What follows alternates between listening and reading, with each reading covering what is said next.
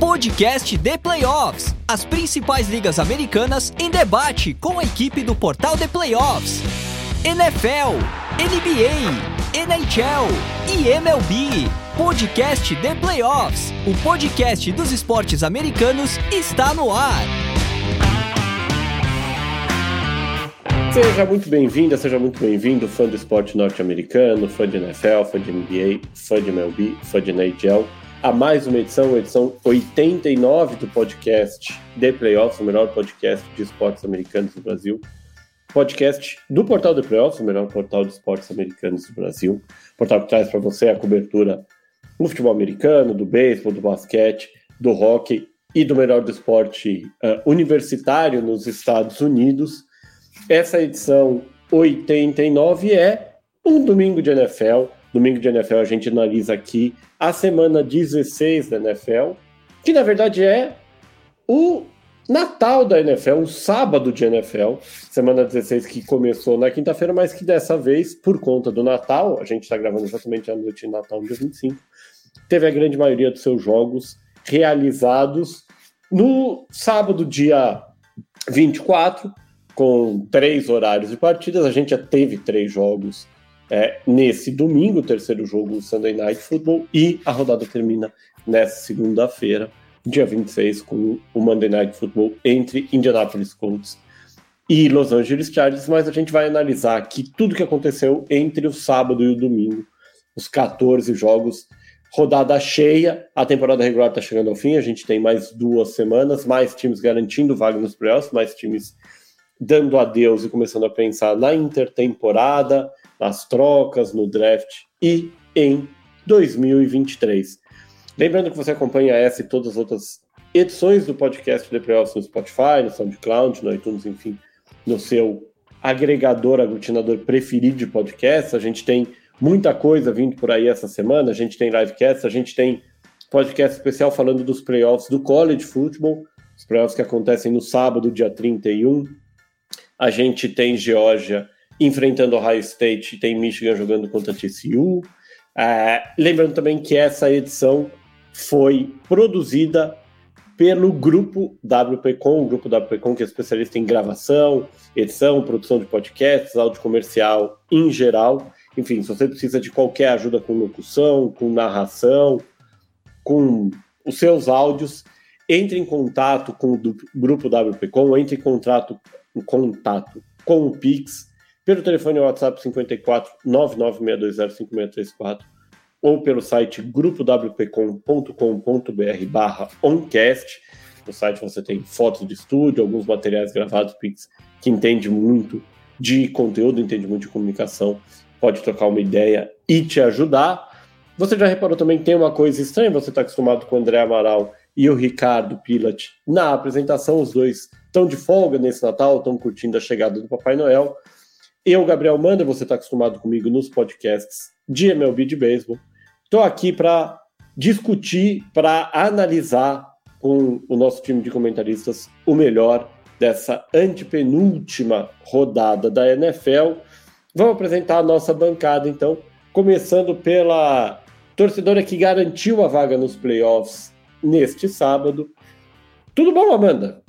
Tudo bem, Mandel. Bom dia, boa tarde, boa noite. Um Feliz Natal para o ouvinte, para você, Mandel, e também para o Fê, que está aqui com a gente nessa noite. Estou muito feliz porque estou na final do Fantasy, meu time garantiu a vaga dos playoffs, não foi do jeito que a gente queria, que a gente imaginava, né? Mas estamos lá, o importante é chegar. Com a gente também outro especialista em NFL, especialista em college, especialista em fantasy, ele que vai subir para a primeira divisão do Fantasy do The Playoffs, a Amanda vai subir da terceira para a segunda divisão e eu, tragédia, vou já cair, na verdade, da primeira para a segunda divisão. Nosso especialista Fernando Ferreira, tudo bom, Fernandão?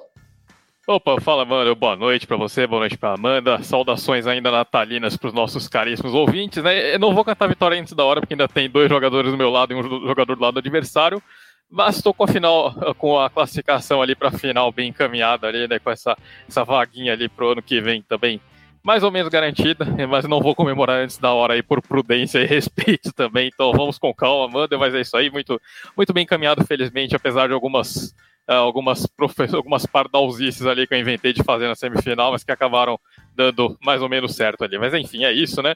Quanto à rodada, Amanda, eu queria deixar aqui meu destaque pro trabalho do Steve Wilkes no Carolina Panthers, né? Acho que muita gente fala desse time dos Panthers, da história de redenção do Sam Darnold, e acho que de fato o Darnold está se garantindo ali por mais um ano, tem chance de se garantir por mais um ano como quarterback de Carolina, mas o trabalho que o Steve Wilkes vem fazendo desde que assumiu como interino dos Panthers é digno de muitos elogios, né? Deu uma identidade para esse time depois da saída do Christian McCaffrey, o que eu acho que é o mais impressionante.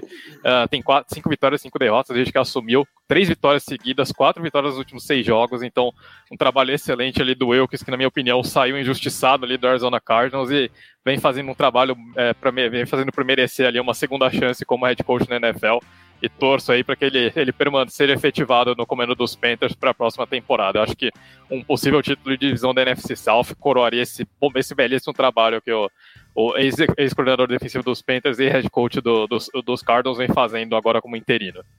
O Panthers a gente vai analisar daqui a pouco a partida contra o Detroit Lions, a vitória dos Panthers.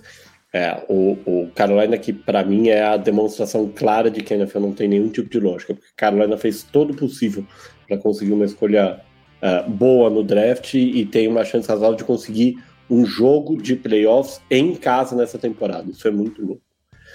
Falando dos jogos de ontem, né, a gente teve 11 jogos, se eu não errei a conta, nesse sábado, alguns de qualidade bem mais baixa do que a gente está habituado. Um fim de semana de muito frio nos Estados Unidos sofrendo com fenômenos de inverno bem relevantes. O jogo da noite, o jogo que fechou a rodada entre Las Vegas Raiders e Pittsburgh Steelers, por exemplo, disputado com sensação térmica de 20 graus Celsius negativos.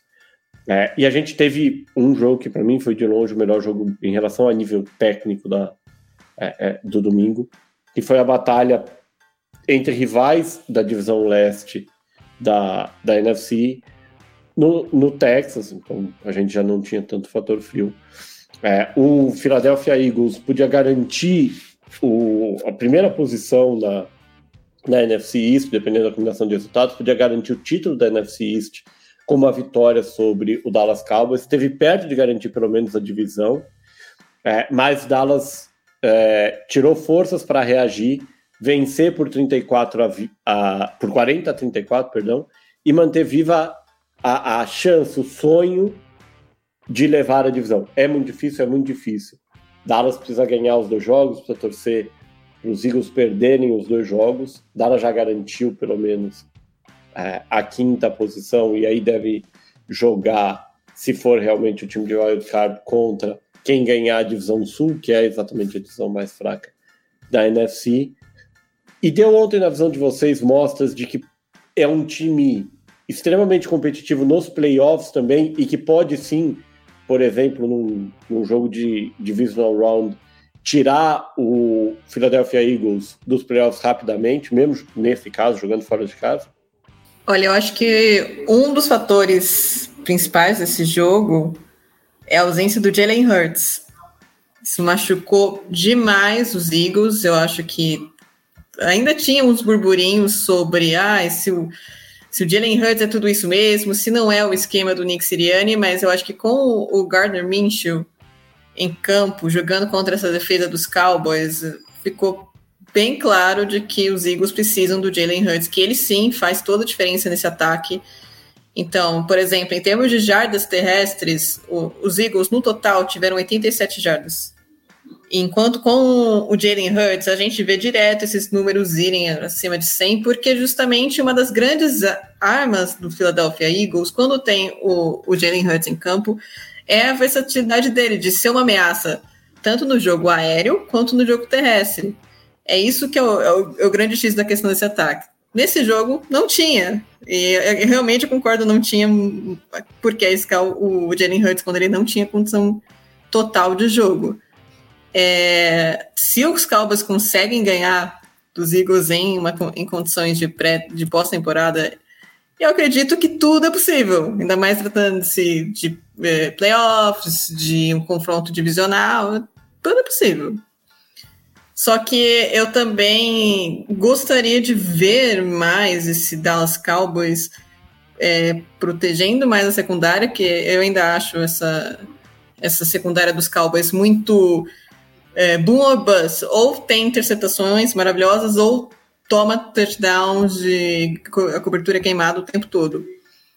E uma coisa que está me preocupando um pouco é o Dak Prescott. Ele tá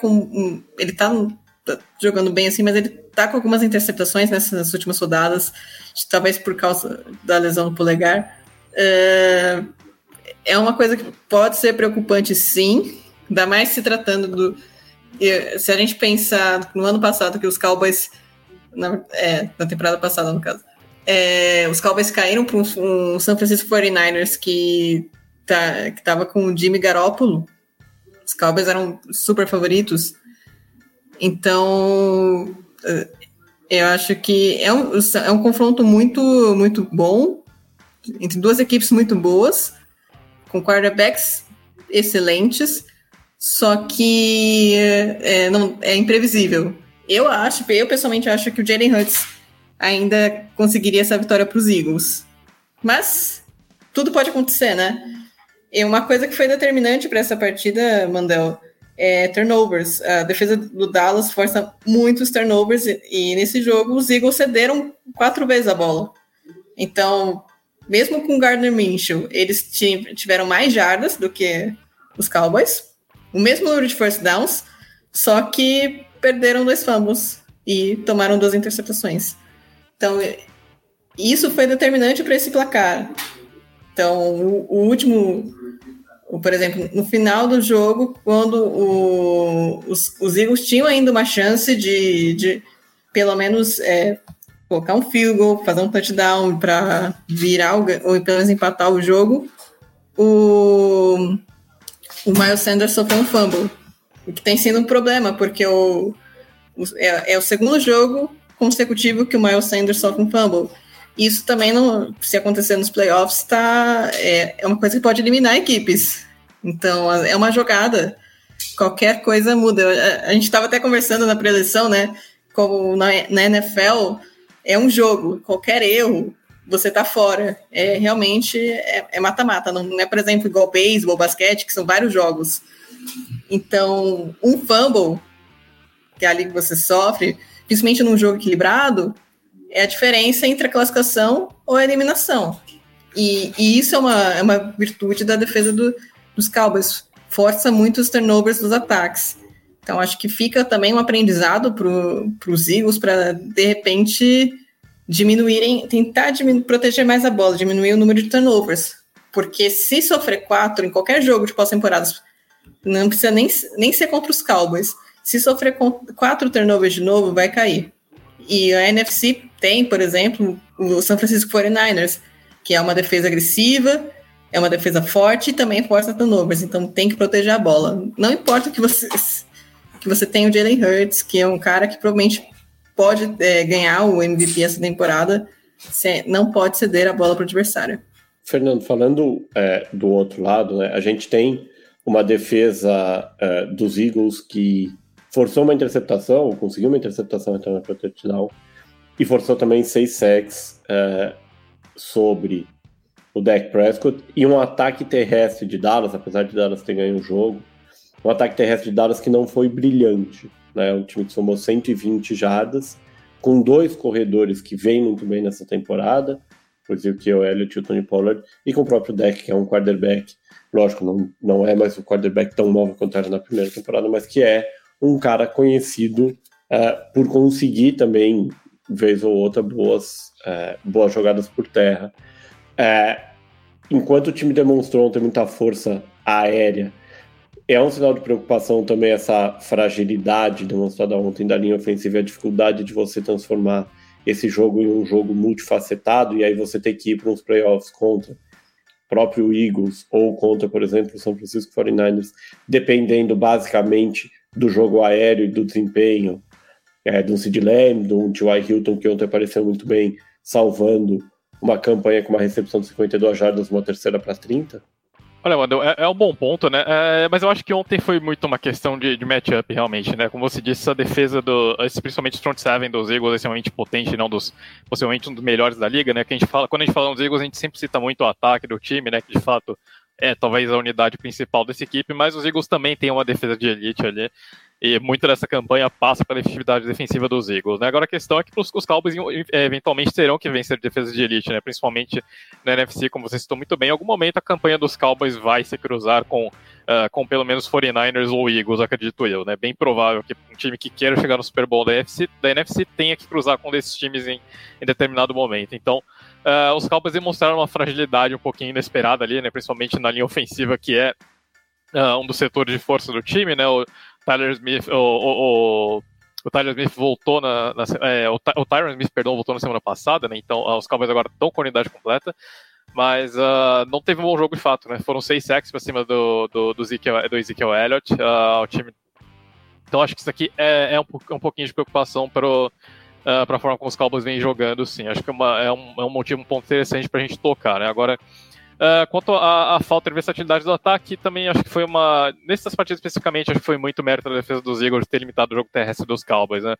Como você citou bem, tanto o Ezekiel Elliott quanto o Tony Pollard vêm numa temporada muito boa.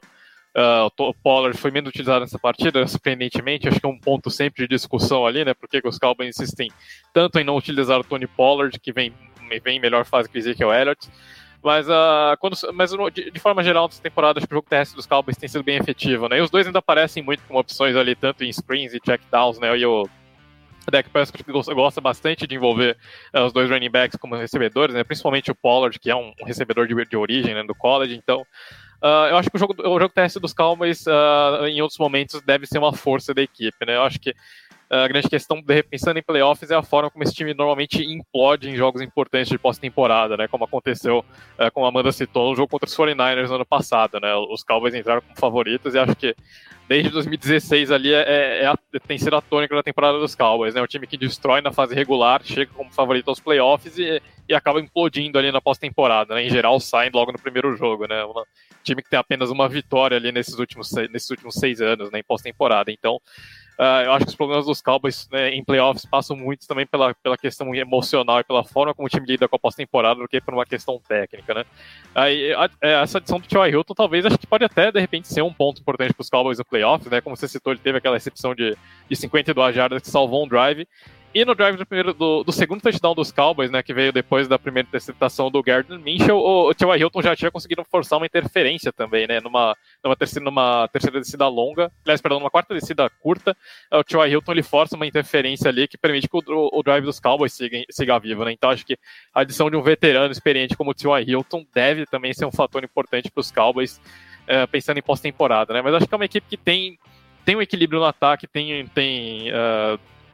consegue utilizar bem o jogo terrestre, consegue envolver seus running backs, e acho que foi muito mais uma questão situacional de matchup que aconteceu nessa partida, né? Mas de fato, pensando no futuro, os Cowboys precisam aprender a encarar melhor esses matchups contra defesas de elite, né? Acho que você conseguir envolver melhor o jogo terrestre para, de repente, controlar a posse, abrir espaço no play action, abrir espaço para utilizar o Dak Prescott como corredor também, é uma variação de jogo interessante para uma pós-temporada, né? Então, sem sombra de dúvidas, é um ponto aí para os Cowboys prestarem atenção e evitarem outro colapso.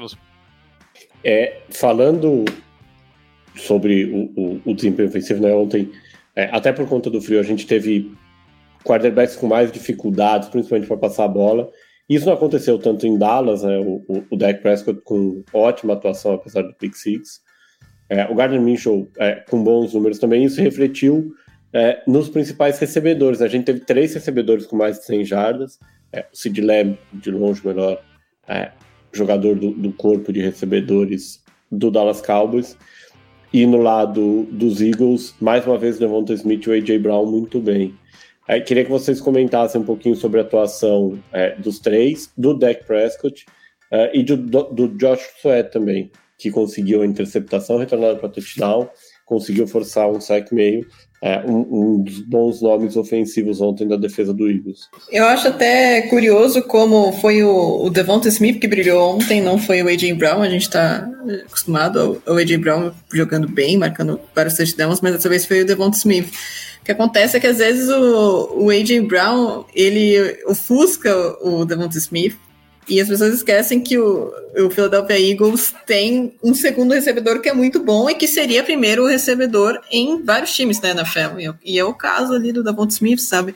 Trabalhar bem as rotas, trabalhar bem o meio, teve 120 jardas, 2 touchdowns.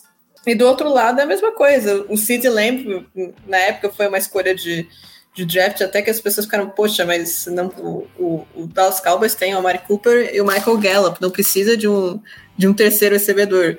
E às vezes a gente vê como pegar o melhor jogador disponível é sempre a alternativa mais correta, porque olha o que o CeeDee Lamb está fazendo nos Cowboys.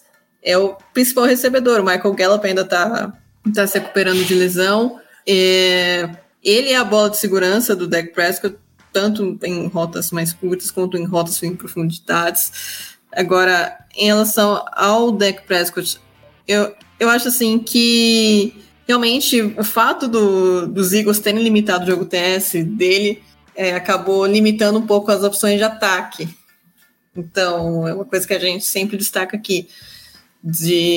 O quarterback, ele precisa de um jogo TS desenvolvido, porque senão fica muito difícil para ele só ficar lançando a bola, porque a defesa, nos dois níveis, vai ficar esperta. A secundária vai marcar os recebedores e o front seven vai para cima do quarterback. Não à toa que o Dak Prescott tomou umas pancadas nesse jogo. Mas, assim, eu acho que o que mais me preocupa é que ele tem lançado algumas interceptações que ele não lançaria. E eu acho que é porque ele ainda não está 100%, mas, por exemplo, essa do Josh Sweat, o que aconteceu? Ele foi fazer o play action, fez o rollout. Quando ele foi lançar, o Josh Sweat, ele leu a jogada muito bem. E aí o mérito total do Josh Sweat também, porque ele vai lá, ele pula, bloqueia, pega a bola e corre pro touchdown. É lógico que, assim, o Sweat é um jogador maravilhoso, é muito bom pressionando o quarterback, mas talvez fosse ali a melhor alternativa, no caso do Dak Prescott, aceitar o sack. Porque você perdeu uma bola naquela área do campo, uma interceptação, ainda mais você e o defensor na tua frente, você vai tomar uma pick six. Então são 7 pontos para o adversário. Às vezes é melhor tomar o sack, lançar o punch, depois você confia na sua defesa para retomar a bola, que foi o que, na verdade, era o que devia ter sido feito, porque os Eagles estavam com o Gardner Minshew. Então o Prescott tinha que confiar na defesa. Mas eu também entendo que às vezes é uma jogada, um lance muito rápido, não dá para você ficar pensando muito. Então, eu acho que realmente muito mérito do Josh Sweat nessa jogada. O Dak Prescott podia ter ficado com a bola, ter tomado esse sack, mas realmente é difícil você falar o que você faria, o que você não faria, com a velocidade dos lances, né, na NFL, que é muito rápido. Fernando, aproveitando, antes da gente passar para o nosso segundo jogo da rodada, uma pergunta, lógico, está muito cedo na semana e a gente tem o livecast para discutir isso também. O Philadelphia Eagles precisa de uma vitória nos próximos 2 jogos para garantir o first seed na NFC, garantir o bye na primeira semana e o direito de jogar em casa até o Super Bowl. O time tem mais uma oportunidade na semana que vem contra o New Orleans Saints. E aí fica a pergunta que o mundo da NFL já começou a fazer. O que é melhor? Preservar o Jalen Hurts mais uma semana aí de Gardner Minshew e confiar no seu quarterback reserva para de repente trazer essa vitória e aí sim permitir que você descanse todo mundo, inclusive o Hurts, na semana 17 contra o New York Giants, ou colocar o Jalen Hurts em campo como titular, tentar ganhar esse jogo com o Hurts para, ganhando, dar mais 2 semanas de descanso, mas com a certeza de que você colocou o seu melhor jogador em campo e trouxe a vitória. Mano, é uma situação delicada, né? Porque acho que como a Amanda destacou no comentário dela, o Jalen Hurts é a alma desse ataque do Philadelphia Eagles, né? Justamente, ele traz o elemento de mobilidade e principalmente de entender como esse esquema do Nick Sirianni funciona, que o Gardner Minshew não consegue adicionar para esse ataque, né? Então, é uma questão delicada, porque eu acho que muito do eventual sucesso dos Eagles na pós-temporada passa pela disponibilidade do Jalen Hurts, né? É uma lesão, acho que é uma lesão complicada porque foi justamente no ombro direito, né? Então é justamente o ombro, o throwing shoulder ali, né? O ombro do braço que arremessa do Jalen Hurts, né? Então não é uma lesão tão simples assim, né? A expectativa é que o Jalen Hurts talvez ele já tenha condições de jogo para enfrentar o Saints. Então eu acho que sendo esse o caso, eu de repente tentaria colocar o Jalen Hurts para enfrentar o Saints e aí garantir essa sequência aí de juntando a bye e a semana 18 ali no jogo contra o New York Giants para preservar mais o Hurts para os playoffs, né? Eu acredito que aparentemente o Hurts teria talvez até mesmo um pouquinho de condição de jogo para encarar os Cowboys, né? Mas os Eagles optaram pela prudência ali. Então eu acho que vale a pena de repente colocar o Hurts para enfrentar os Saints e conseguir essa folga prolongada de 2 semanas ali, tentar preservar o quarterback ao máximo para um eventual divisional round já, né? Não, os Eagles conseguindo o bye já preservariam o Hurts por 2 semanas ali, né? Mas veremos. Mas realmente eu acho que vale a pena tentar conseguir tentar garantir o seed 1 antecipadamente. É um jogo que teoricamente os Eagles têm uma vantagem relativamente grande, né, contra o Saints, um time que tem dificuldade para mover a bola e vai enfrentar uma das melhores defesas da NFL, então os Eagles também não precisam de um jogo espetacular ali para triunfar nessa partida. O time pode até optar por um esquema mais voltado para o jogo terrestre, tentar preservar o Hurts mais, né, tentar envolver menos passe na partida. Então acho que esse jogo contra o Saints parece ser o momento ideal para o Hurts voltar, garantir esse seed 1 e aí emendar 2 semanas de folga mesmo. Bom, a gente já falou, os Eagles voltam a jogar contra o New Orleans Saints e o Dallas Cowboys abre a semana 17 da NFL já na quinta-feira, dia 29, contra o Tennessee Titans. Vamos passar para um jogo de hoje, primeiro jogo de hoje, um jogo muito esperado pela minha Master Economy, que inclusive esteve lá em Miami, e o Green Bay Packers, que parecia morto nessa temporada, se podemos dizer assim, continua ganhando oportunidades de garantir uma vaga nos playoffs. Green Bay, com uma ótima atuação da defesa, 3 interceptações sobre o Tua Tagovailoa no final da partida. Green Bay venceu o Miami Dolphins por 26-20. Green Bay sobe para 7 vitórias e 8 derrotas. Nesse momento está meio jogo atrás do Washington Commanders, que tem a última vaga de wild card da NFC. E na AFC, o Miami Dolphins continua com uma das vagas de wild card. Nesse momento, o 7º, até porque o 6º, que é o Los Angeles Chargers, só joga na segunda-feira. Mas o Dolphins vê 4 times muito próximos. New England Patriots, New York Jets, Tennessee Titans e Pittsburgh Steelers, todos com 7 vitórias e 8 derrotas. O Aaron Rodgers dessa vez não pediu no começo da temporada, no meio da temporada, para o pessoal ficar calmo lá em Green Bay, mas aparentemente o time engrenou e parece bem forte e talvez o melhor momento de todos os times que lutam por uma vaga de wild card. Não sei se vocês concordam. Olha, mano, pra mim acho que em termos de momentos, os Packers ficariam atrás apenas do Detroit Lions, né? Apesar de derrotas Lions nesse fim de semana, acho que é um time que vive num momento melhor. Mas de fato, acho que essa temporada dos Packers é uma temporada de duas metades bastante distintas, né? O time teve. O time até começou bem, né? Teve 4 vitórias ali no início, mas depois passou por uma péssima fase. E agora parece que começa a se reencontrar, né? Acho que muito disso passa pela forma como o time se desenvolveu ao longo do ano, né? Parece que os Packers foram encontrando uma identidade ao longo do ano, né? O Christian Watson, principalmente, virou alvo de confiança do Aaron Rodgers, né? Então, a dúvida era sempre quem assumiria aquele lugar do Davante Adams, né? No início da temporada foi o Allen Lazard, mas agora, com esse crescimento do Christian Watson, a volta do Romeo Doubs, né? Que estava lesionado e também é um alvo de confiança ali do Rodgers, principalmente para esticar o campo. Eu acho que os Packers basicamente conseguiram reconstruir o ataque, né, que vinha sendo o grande problema do time. E a defesa dos Packers também, que vinha numa temporada ruim, né, vinha de novo enfrentando dificuldades contra o jogo terrestre, também vinha tendo algumas falhas na cobertura. Parece que os Packers conseguiram se ajustar mais, né? Então esse jogo contra os Cowboys, contra os Dolphins, acho que foi um bom exemplo disso, né? Como você disse, o time teve 3 interceptações ali no final do jogo, né, em campanhas consecutivas. No finalzinho ali do primeiro tempo forçou um fumble do Raheem Mostert, que resultou em um field goal também, né? Então os Packers conseguiram produzir 20 pontos a partir de 4 turnovers, né? Acho que isso mostra realmente uma evolução importante da defesa. E até os special teams, né, que foram o grande calcanhar de Aquiles dos Packers no ano passado, né, custaram a eliminação ali contra os 49ers no Divisional Round. Também tem se ajustado, né? Os Packers tiveram um retorno ali de mais de 90 jardas de um kickoff no começo da partida.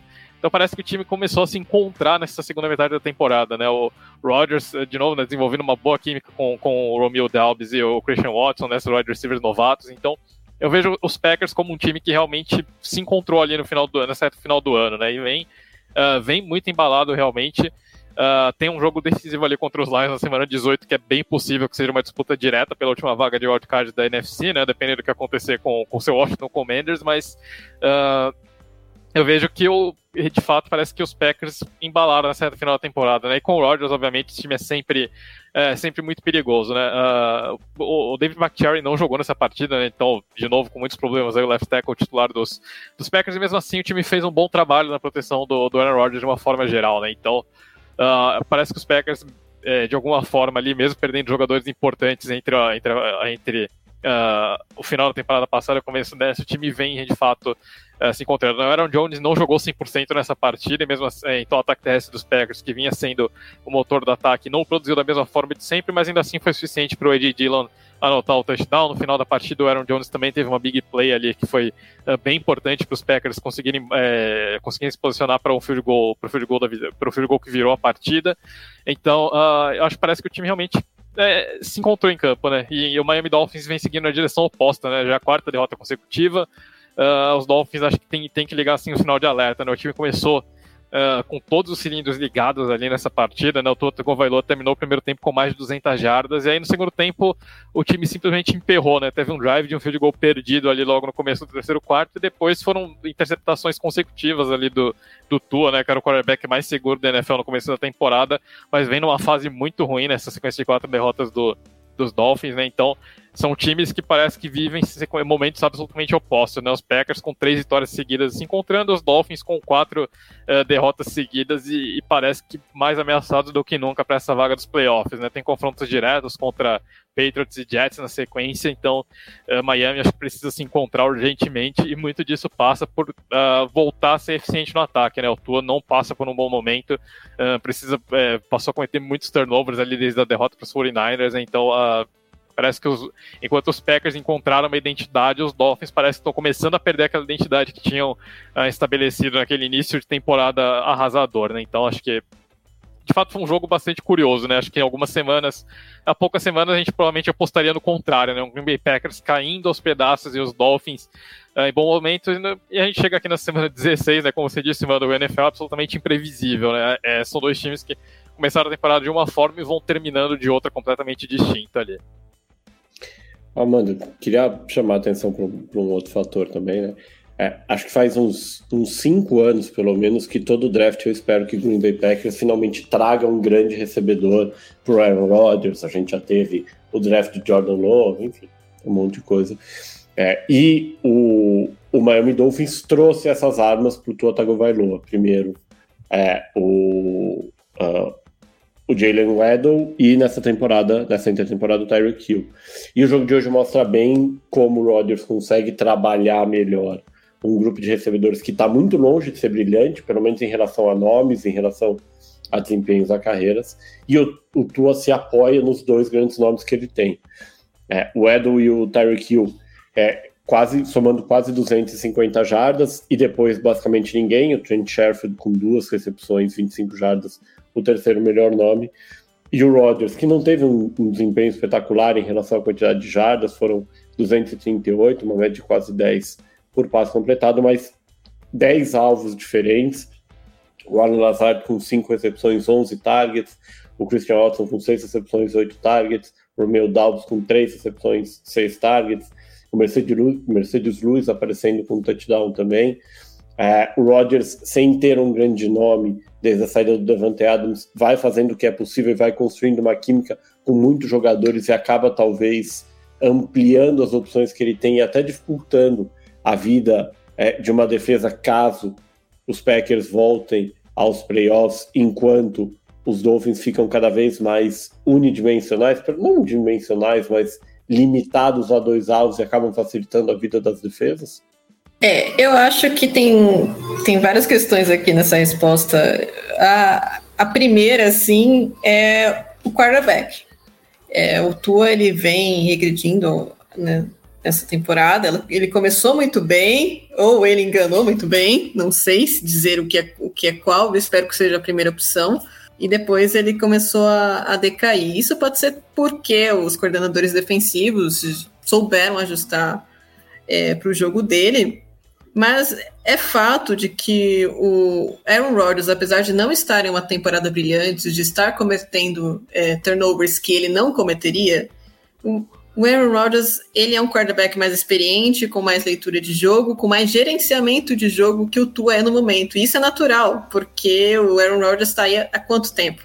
O Tua está há quanto? Então, é uma coisa meio natural.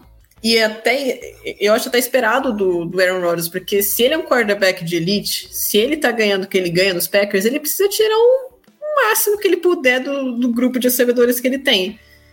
Então, se ele tem Romeo Doubs, Christian Watson, Allen Lazard, ele vai ter que jogar com isso e vai ter que tirar o melhor.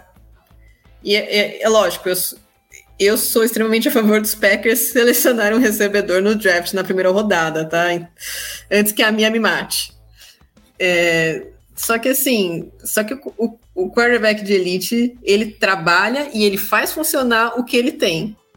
Ele não depende de recebedores de elite para fazer a roda do ataque girar. E o que eu vejo muito no Miami Dolphins é que você de fato tem 2 recebedores de elite, que são o Jalen Waddle e o Tua Tagovailoa, um ataque muito rápido, até pelo chão. A ideia é justamente usar esse ataque rápido para conseguir aproveitar espaços melhores dentro da defesa e avançar mais. Isso é totalmente válido, mas tem horas que você não vai ganhar jogo assim. Tem horas que você vai precisar do seu quarterback para lançar. E são nesses momentos que eu ainda não sinto confiança total no Tua. E esse jogo até me deixou muito surpresa, 3 interceptações, porque o Tua, eu sempre vi ele como um quarterback preciso. Ele pode, no primeiro ano dele e no segundo ano dele na liga, ele não tinha um jogo mais vistoso, mais belo de se, assim, para você sentar e ver, mas ele era preciso, ele não entregava a bola. E nesse jogo a gente teve 3 interceptações. Então, na verdade, o que está acontecendo? Também entra a questão de jogo terrestre, que eu acho o A.J. Dillon e o Aaron Jones, mesmo Aaron Jones baleado, melhores do que o Raheem Mostert e o Jeff Wilson. O jogo terrestre também, acho que das 2 equipes foi um jogo terrestre limitado, mas pelo menos o dos Packers conseguiu ser eficiente, não do jeito que o Miami precisava. Porque se você ficar forçando o Tua lançar a bola toda hora, uma hora vai acontecer o que aconteceu.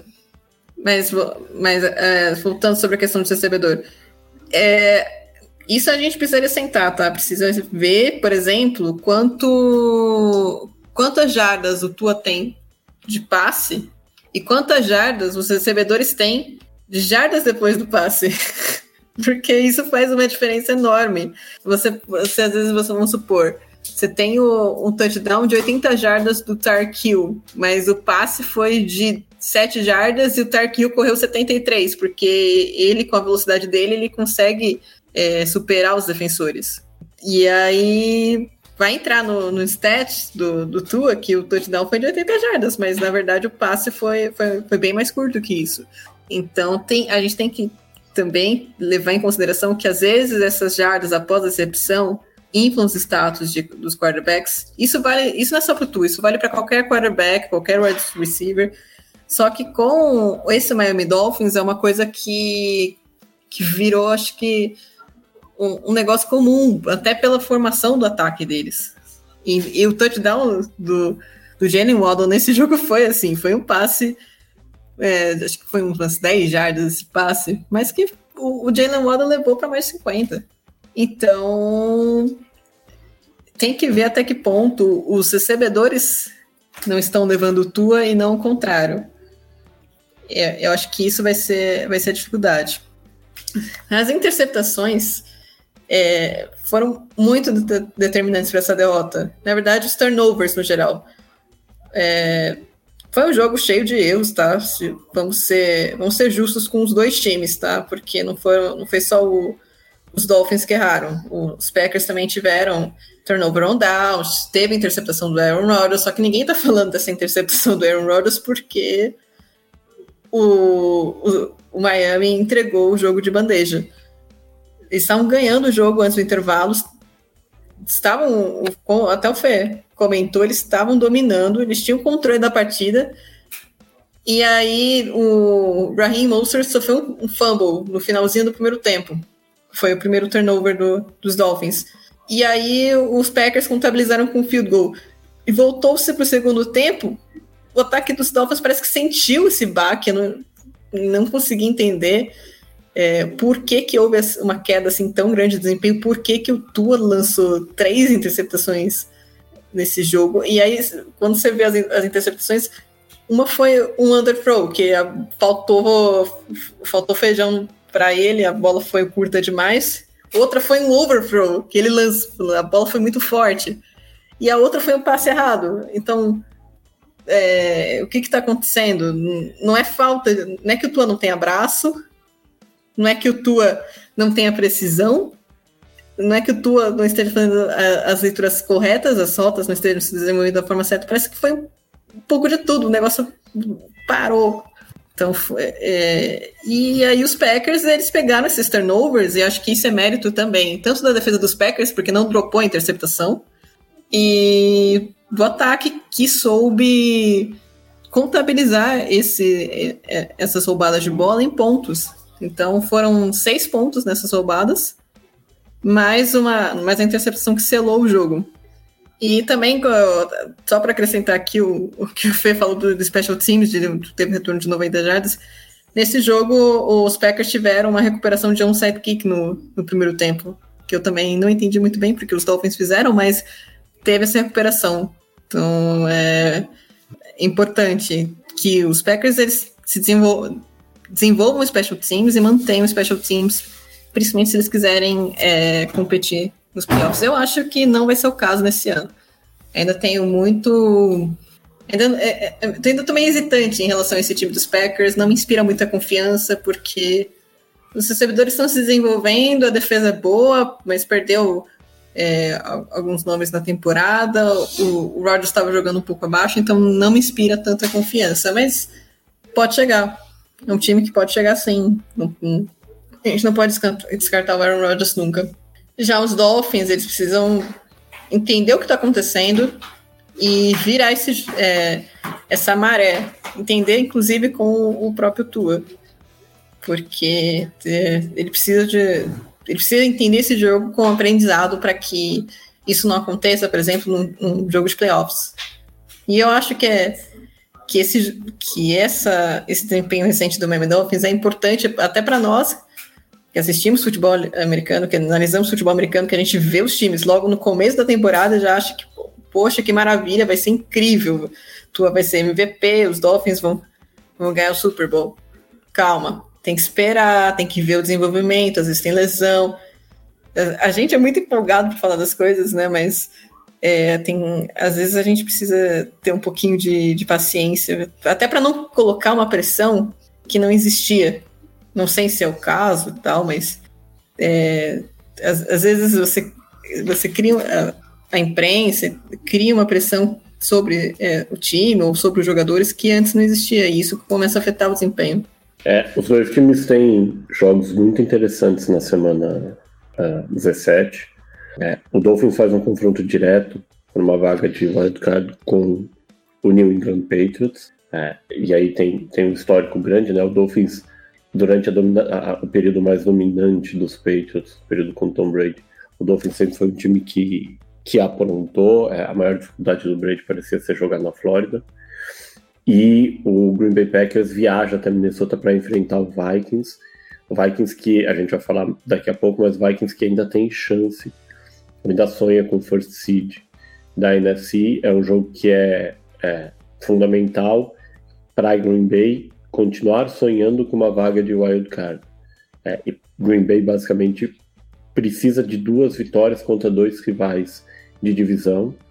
Um deles, como você falou, o rival direto na semana 18, que é o Detroit Lions, que muito provavelmente também vai entrar nesse jogo brigando por vaga de wild card para chegar aos playoffs, né? Não há mais chance de mando de campo para nenhum dos dois, mas os dois times ainda sonham, ainda brigam por uma vaga, no caso de Miami, de seed 6 ou seed 7, Green Bay parece mais destinado a brigar por uma vaga de seed 7. Falando de outro time que está na briga por essa vaga de seed 7, na verdade, nesse momento, o dono da vaga na NFC, outro dos bons jogos de ontem, ainda que seja um jogo que para mim terminou muito rápido no terceiro quarto, de uma forma muito previsível. Eu tinha inclusive avisado pro meu cunhado que o jogo ia terminar, e o jogo terminou. Foi o duelo entre o Washington Commanders e o San Francisco 49ers na Califórnia. O San Francisco que segue na Purdy mania e venceu por 37-20, um jogo que estava equilibrado, até foi empatado para o intervalo, e que desandou com 3 campanhas muito boas da defesa do San Francisco 49ers, no começo para o meio do terceiro período. Amanda, o que mais te chamou a atenção no jogo, e o que esse jogo revela da força dos 49ers e das vulnerabilidades que a gente já sabe que existem do Washington Commanders? Realmente esse jogo não é uma surpresa, só mostra como o Brock Purdy vem se desenvolvendo bem e como ele talvez seja a solução, pelo menos para essa temporada, para os 49ers. Então ele tem gerenciado bem o ataque. O começo foi difícil, teve punch, teve interceptação na primeira metade da partida, mas depois ele soube manter a calma, soube manter a pose que ele sempre teve e conseguiu 2 touchdowns. E se por um lado o Brock Purdy parece a solução para os 49ers, pelo menos para essa temporada, eu não sei o que vai ser em 2023, porque os 49ers são um dos poucos times que tem 3 quarterbacks e joga bem, que mostra que o sistema está funcionando, só que eles vão precisar fazer uma escolha, né? O Jimmy Garoppolo é um veterano, sabe lidar bem, o Brock Purdy está jogando bem, mas a gente ainda não viu ele em situações realmente em que o time vai precisar dele para ganhar o jogo. Talvez não seja agora, mas nos playoffs isso deve acontecer. Ele não pode ficar dependendo só da defesa ou do Christian McCaffrey para fazer pontos. Mas os 49ers têm o Trey Lance, né? Que sentou o primeiro ano para aprender o jogo, agora sofreu uma lesão no primeiro jogo dessa temporada e realmente não sei o que será do destino dele, não sei o que será do destino dos 49ers, mas eu fico feliz que o Brock Purdy esteja jogando do jeito que está, porque muita gente estava dando como morta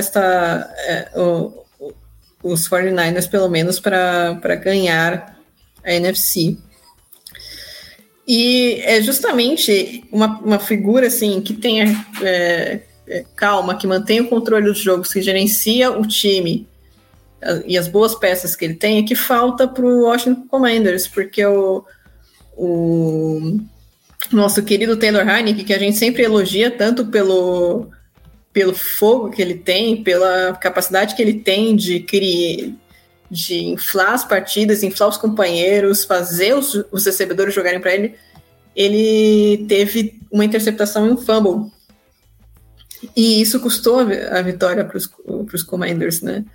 Turnovers custam a vitória, ainda mais turnovers contra o San Francisco 49ers, que é um time muito bom. Então, vamos supor, os 49ers, tudo bem, eles ganharam de 37-20, isso é uma vantagem considerável, mas são campanhas em que os Commanders eles poderiam ter conquistado 14 pontos. E cada turnover foi contabilizado com field goal.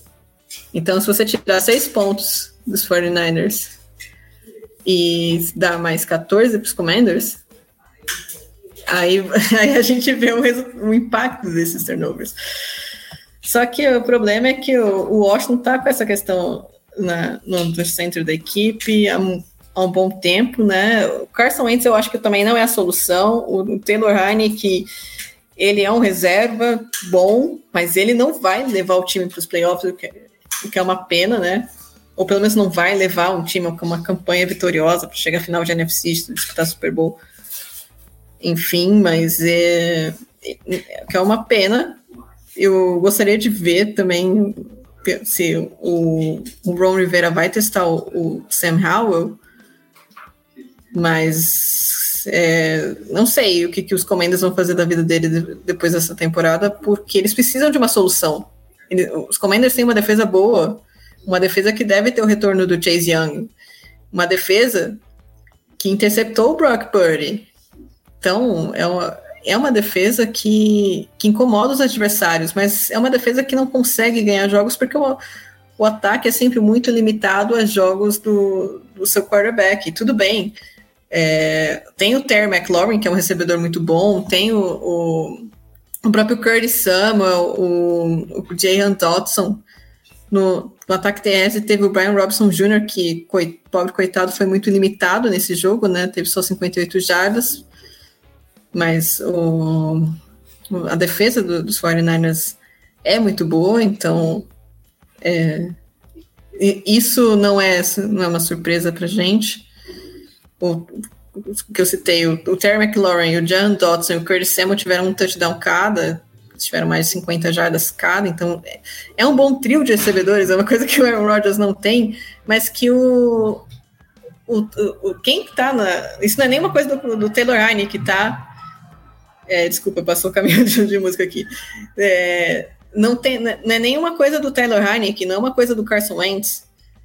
É uma falta de decisão de saber quem vai comandar essa equipe, porque essa equipe com um quarterback bom, com um quarterback... Não digo nem um quarterback de elite, mas um quarterback bom é capaz de chegar aos playoffs da NFC. Tem potencial para isso.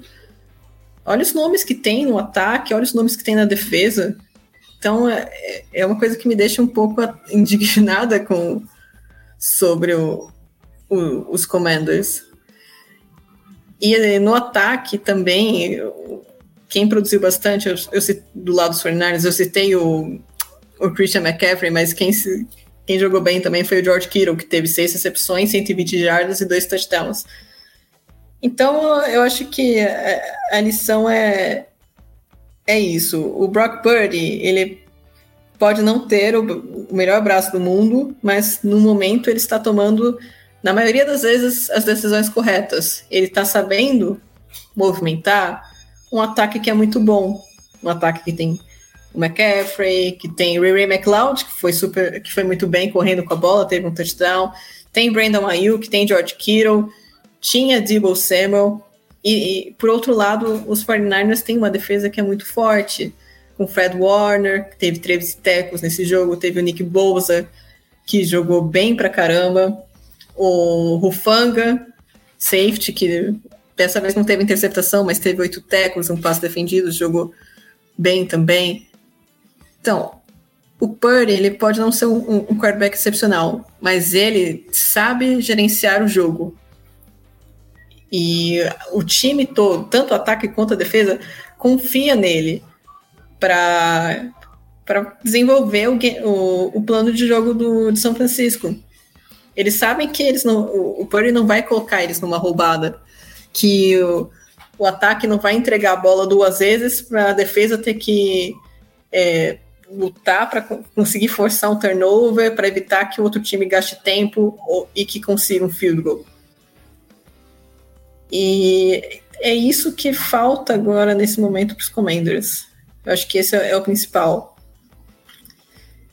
Poderia ter parado mais o jogo terrestre?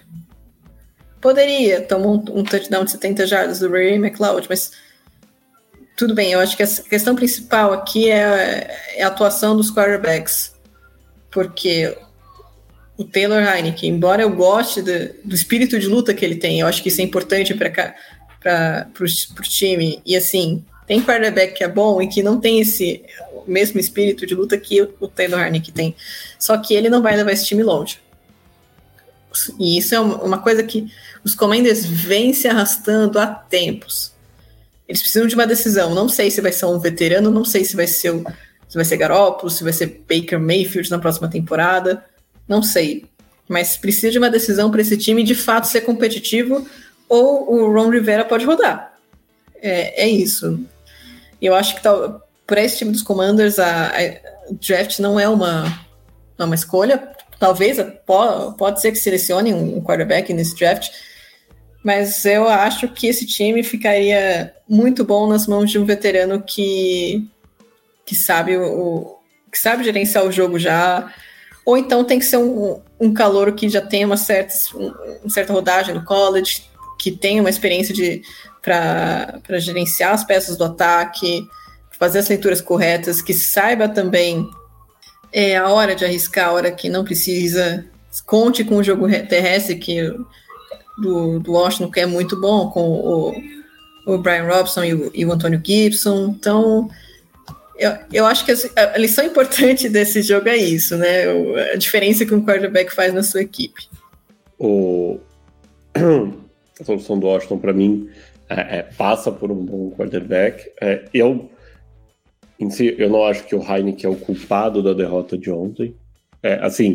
O desempenho do Tua, por exemplo, tudo bem, foi no final do jogo, mas foi pior do que o desempenho do Heinicke. E o próprio Ron Rivera já disse que não sabe o que vai acontecer na semana que vem, não definiu o que vai acontecer na semana que vem, quando o Washington enfrenta o Cleveland Browns, para tentar manter a temporada viva. E do lado de São Francisco, eu hoje conversava com meu irmão, que é torcedor de São Francisco 49ers, está empolgadíssimo, está perdirizado, como diriam os mais novos já.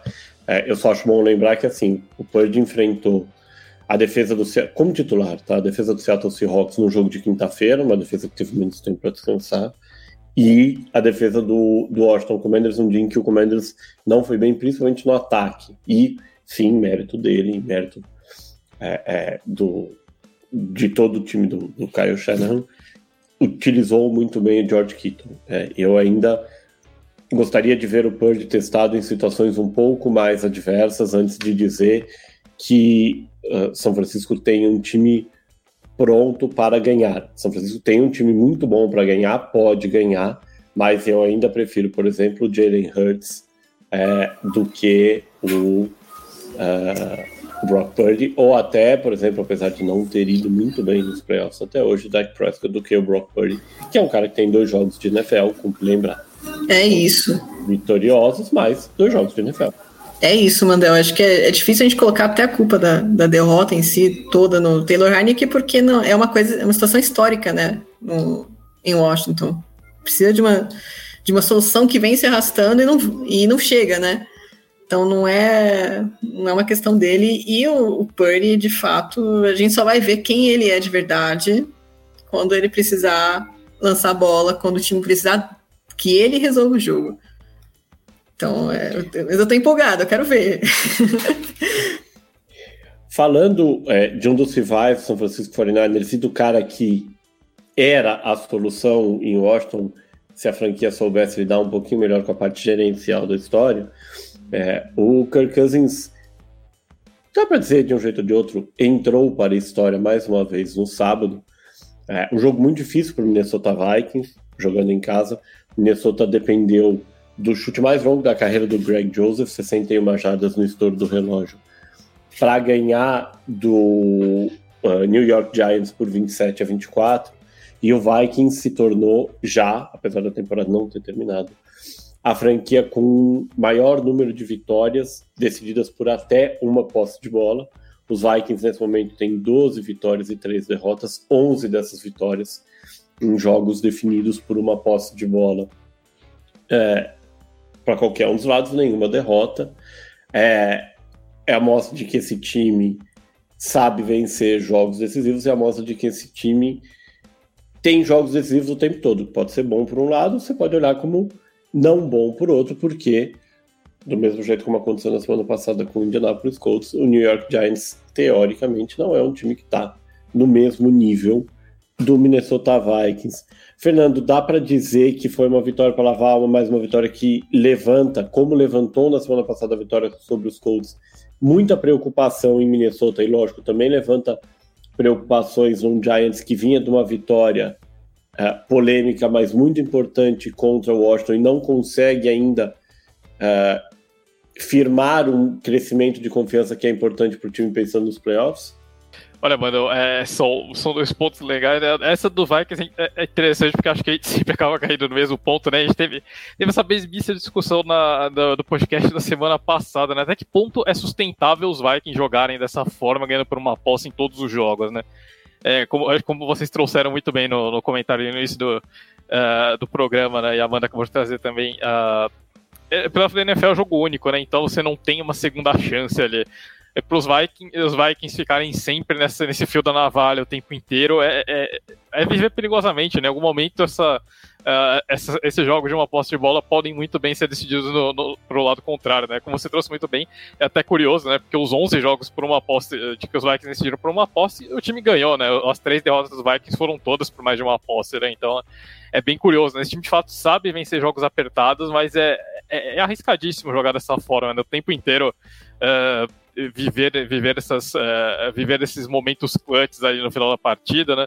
É um time que oscila muito dentro de campo, né? Principalmente no ataque. Os Vikings, acho que desde o início da temporada a gente tem falado que esse time, com raríssimas exceções, né? Acho que o jogo contra os Colts foi uma delas, mas é um time que normalmente começa muito bem, quase sempre tem touchdowns no drive inicial ali, ou dos 2, 3 primeiros drives, e depois parece que tem momentos em que o ataque dos Vikings ele simplesmente estaciona ali no restante da partida, né? Os Vikings normalmente cedem a virada em algum momento do jogo, e como aconteceu contra os Giants ali, né, no início do terceiro quarto, e depois o time tem que buscar de novo essa desvantagem, né? Então os Vikings internamente parece que dependem de momentos clutch no jogo, né? Nessa partida, por exemplo, eu acho que foram turnovers, né? Agora indo pro lado dos Giants, né? Os Giants são um time que não tem margem de erros, né?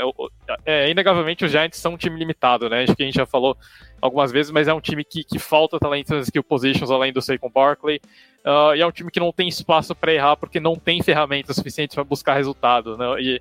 E agora, quando as lesões começam a se acumular, parece que os Giants vêm sentindo bastante isso, né? Nessa partida, os Giants tiveram 2 turnovers em momentos absolutamente cruciais do jogo, né? Então, o primeiro deles, o Daniel Bellinger, ele sai ali como fullback ali num passe, e a jogada é perfeita, o Daniel Jones executa play action, o Bellinger sai completamente livre ali no segundo nível da defesa dos Vikings, ele recebe a bola, tem um ganho ali de 15 jardas, e o Brian Asamoah acerta um peanut punch ali para tirar a bola do tight end dos Giants, e os Vikings recuperam e transformam isso em um field goal, né? E foi um fumble que foi sofrendo ali de 25 jardas, ou seja, os Giants estavam em posição de field goal.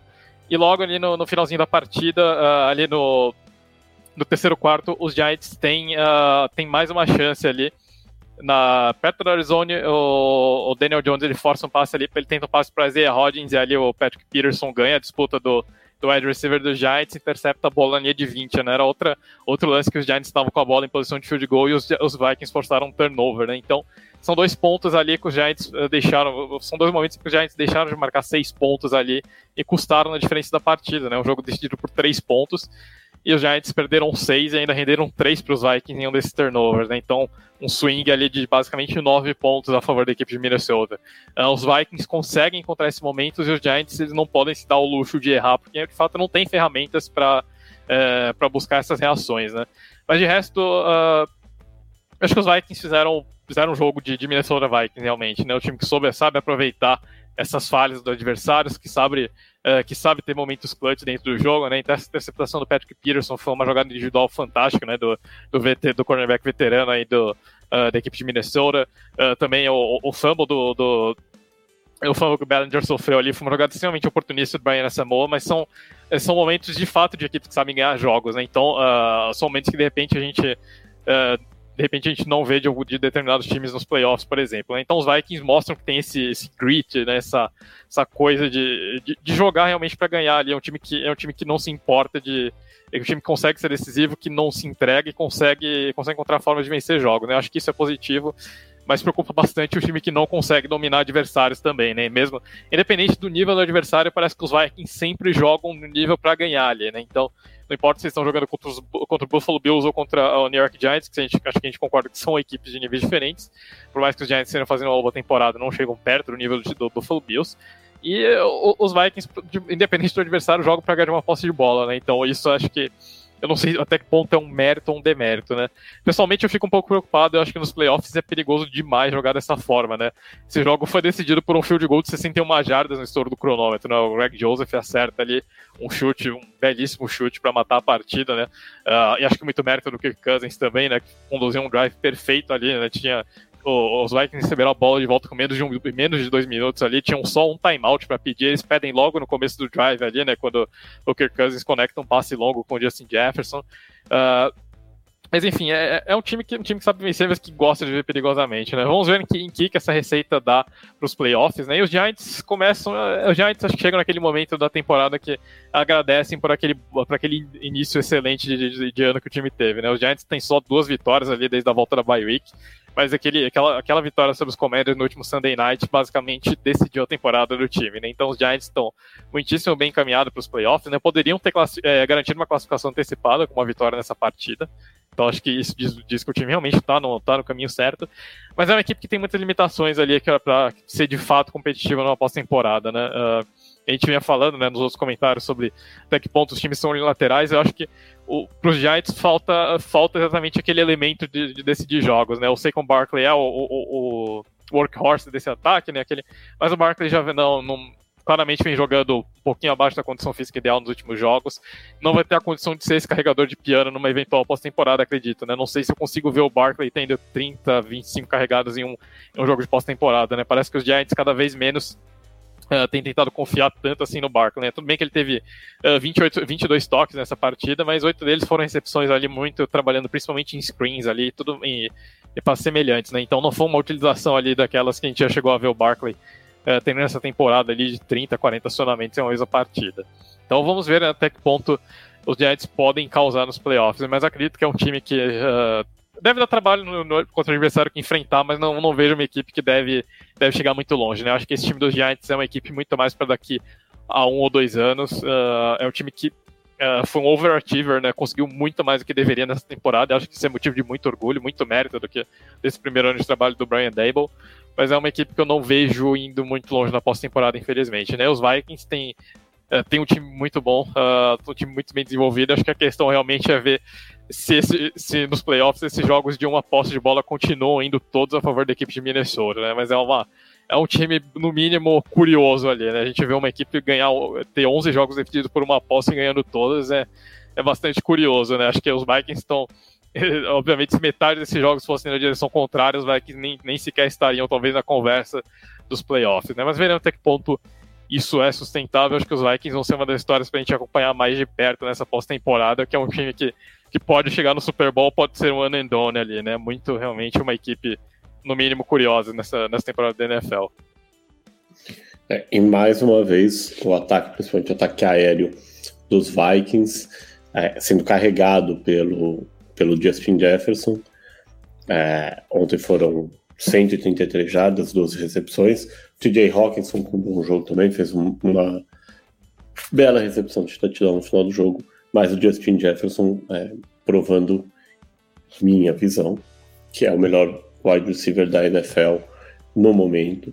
Certamente vai dar pano para manga, a gente deixa essa discussão Amanda, só acrescentando para esse seu comentário sobre o Justin Jefferson, ele quebrou o recorde do Randy Moss ontem, né, de maior número de jardas de um wide receiver dos Vikings em uma mesma temporada, e a gente nem vai poder usar o argumento dos 17 jogos nessa partida, porque ele quebrou no 15º jogo, né, então acho que isso diz muito sobre o ano maravilhoso que o Justin Jefferson vem, e sei lá qual é o teto do Jefferson para as próximas temporadas, mas é absolutamente monstruoso o que ele já faz na 3ª temporada da carreira.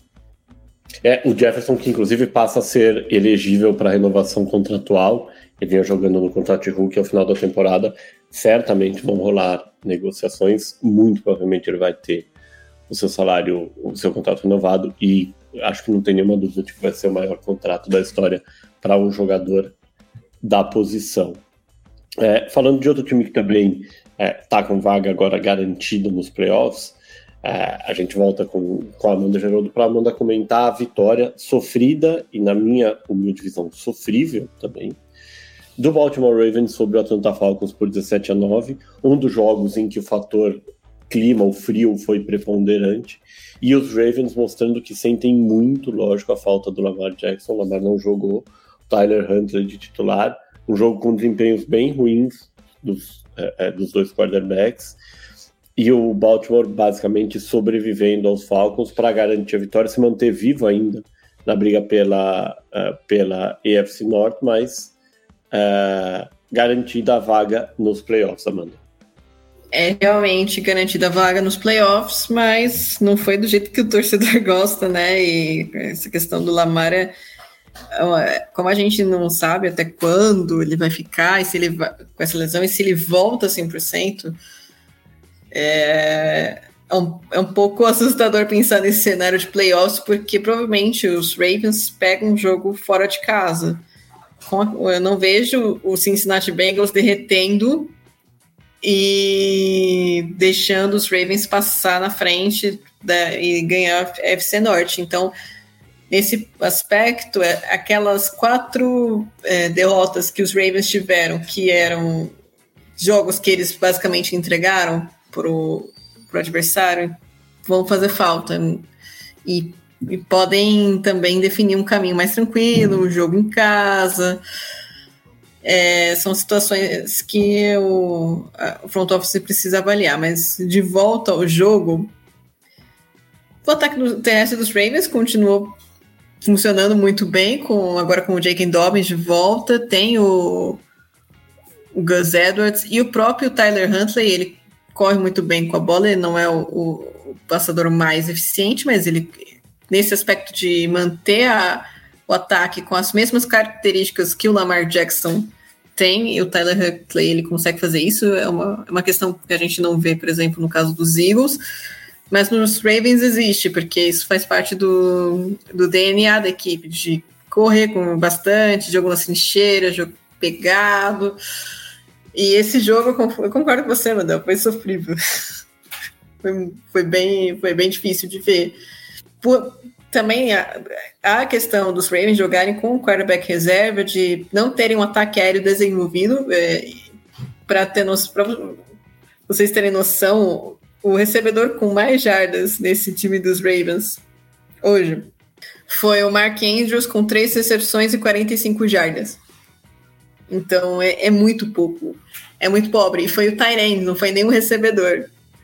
E o último touchdown de wide receiver antes dessa semana tinha sido, pelos Ravens antes dessa semana, tinha sido na semana 3. Então é um ataque aéreo muito pobre, um ataque aéreo que precisa desenvolver, e eu acho que aí tem questões tanto de jogadores de correrem em rotas melhores, quanto dos quarterbacks, no caso, ou o Lamar ou o Huntley, de lançar melhor a bola.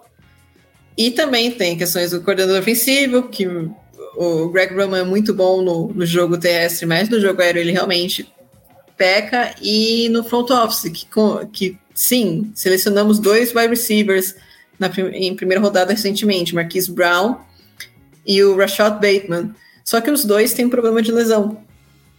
Tanto o Marquise Brown, que agora está nos Cardinals e foi trocado por uma escolha de primeira rodada, quanto o Bateman. O Bateman perdeu muitos jogos na temporada de calouro com lesão, e agora também perdeu a temporada por causa de uma lesão. Então são coisas que os Ravens precisam repensar. Na NFL de hoje não Não existe vida sem ataque aéreo. Não importa que seu quarterback é o Lamar Jackson, precisa ter o ataque aéreo. E do outro lado, a gente tem o Desmond Ridder, né? Pegando seus primeiros passinhos na NFL. Só que eu acho até difícil julgar o Ridder, porque apesar de ele não ter feito aquele jogo maravilhoso e tal, ele não sofreu turnovers, né? Mas eu entendo, é difícil. A defesa dos Ravens é uma defesa complicada. Eu acho que o ataque dos Falcons poderia ter planejado melhor em termos de lançar em profundidade, que sempre foi o ponto fraco dos Ravens.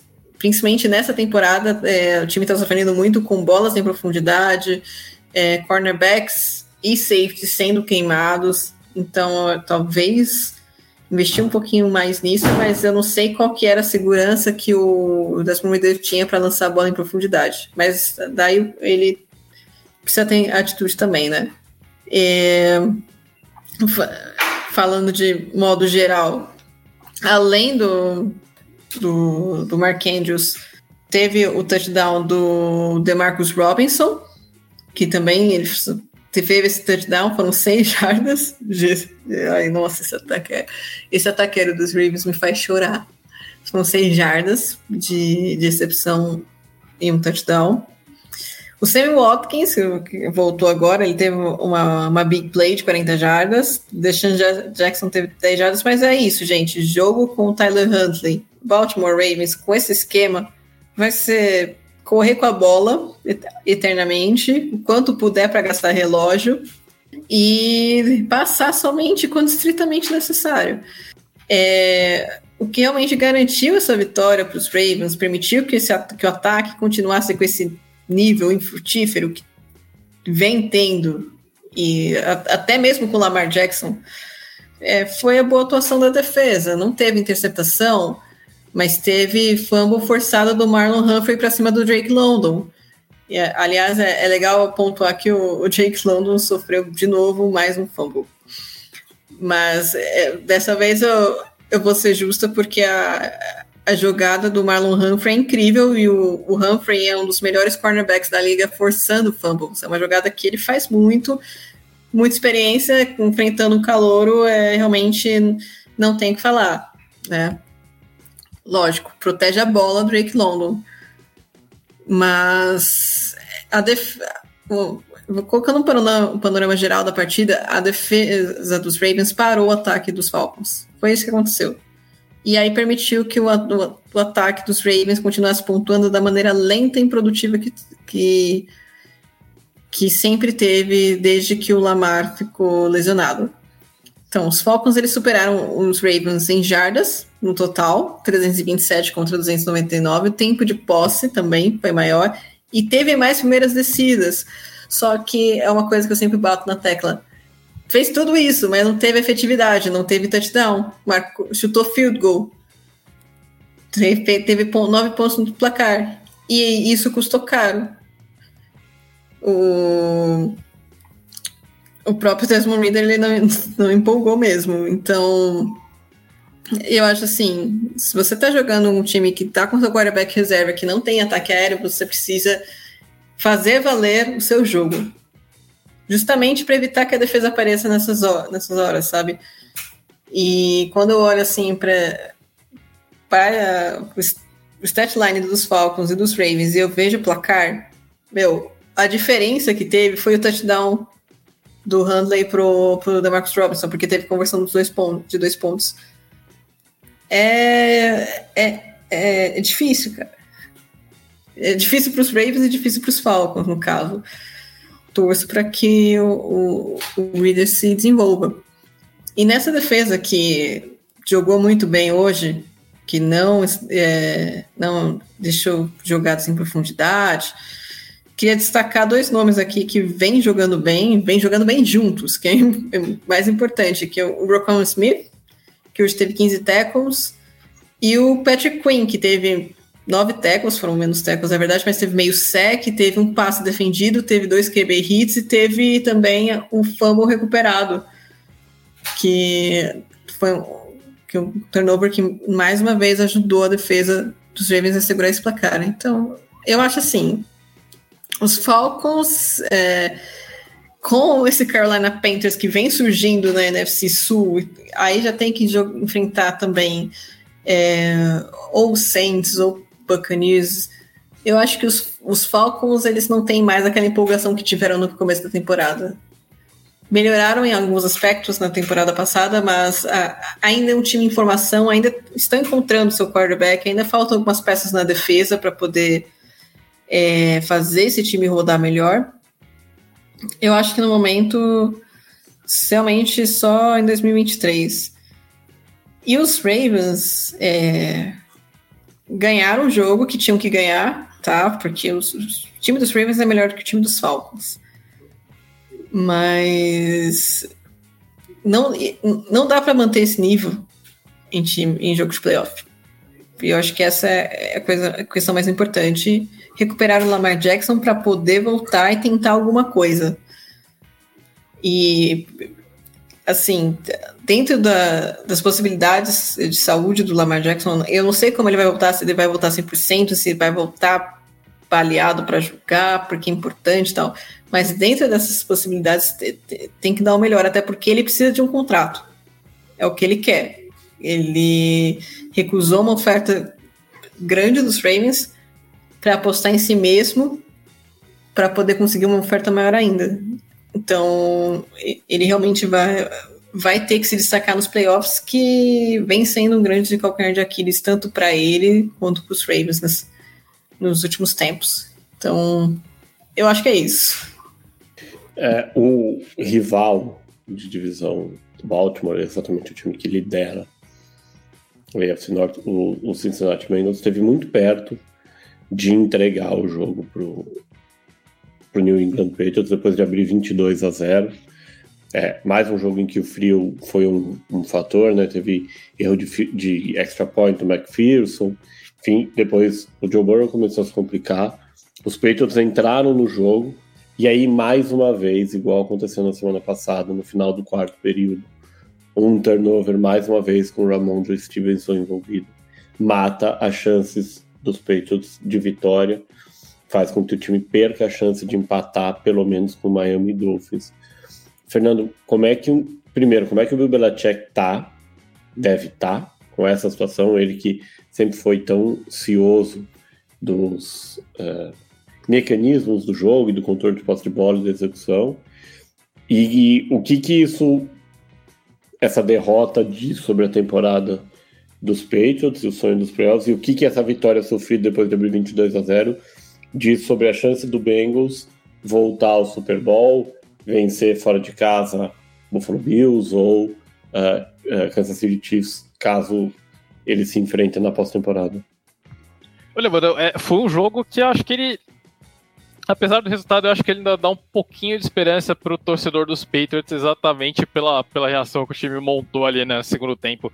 Ao final do primeiro tempo, eu confesso que eu nem tava prestando muito mais atenção nesse jogo. Eu jurava que a partida já tinha terminado ali no segundo quarto, né? Que foi um primeiro tempo absolutamente perfeito do Cincinnati Bengals, tanto ofensiva quanto defensivamente, né? Então o time não deu um segundo de paz ali pro Mac Jones, extremamente efetivo, pressionando o quarterback dos Patriots, colocando os Patriots em situações de conversão de terceira descidas longas, né? E conversões de terceira descida são o grande calcanhar de Aquiles desse ataque dos Patriots, né? A quarta pior equipe da NFL em conversão de terceira descidas.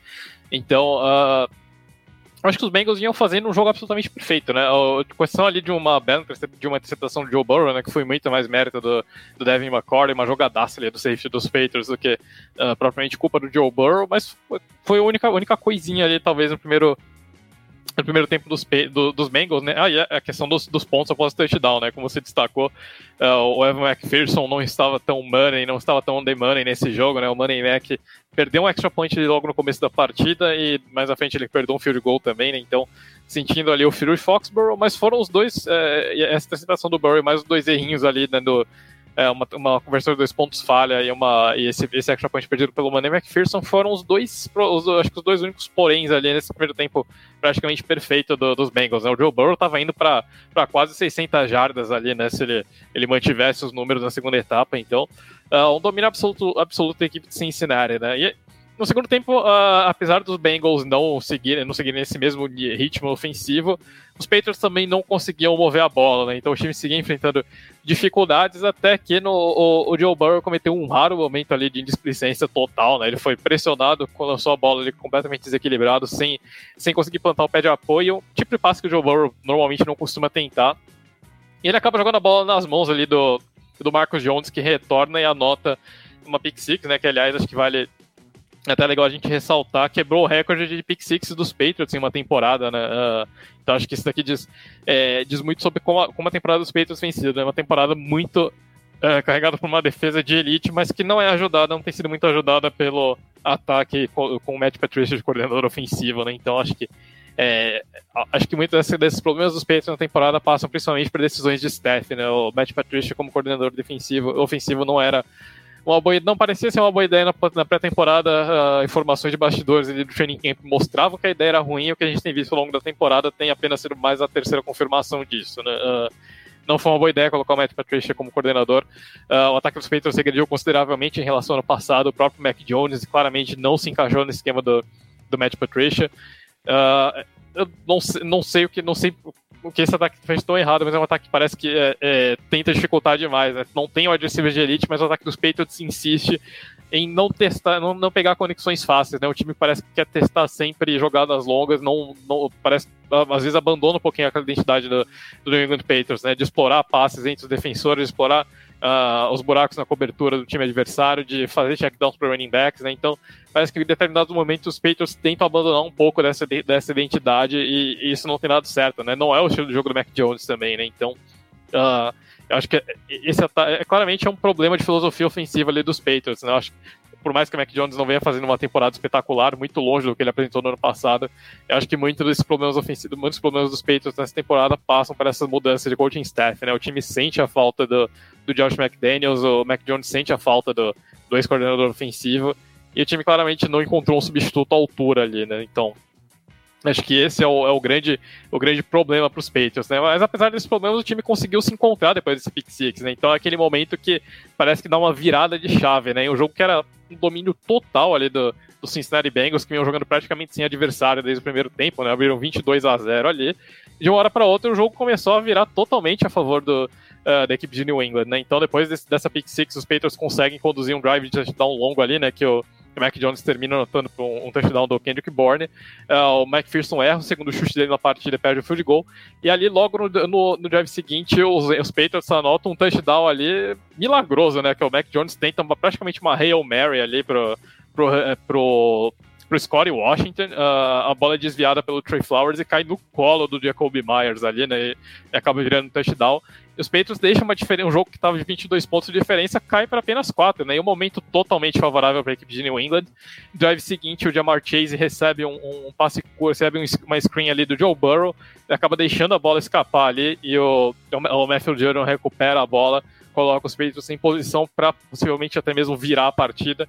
E o time parecia destinado a virar, até que o Ramondre Stevenson, numa tentativa ali de corrida pelo meio, ele acaba sofrendo mais um fumble, né? Fumbles tem sido um problema para o running back dos Patriots, e dessa vez o Stevenson acaba perdendo a bola, e os Bengals vencem ali a partida com requinte de crueldade, né? Os Patriots ainda tem mais uma posse ali no finalzinho do jogo, mas acabam sofrendo um turnover on downs dentro do próprio território. Mas realmente esse fumble do Ramondre Stevenson ali dentro da linha de 10 jardas é o tipo de coisa que foi um balde de água fria tanto para os Patriots, né? Que pareceu que estava com o momento perfeito para ganhar a partida.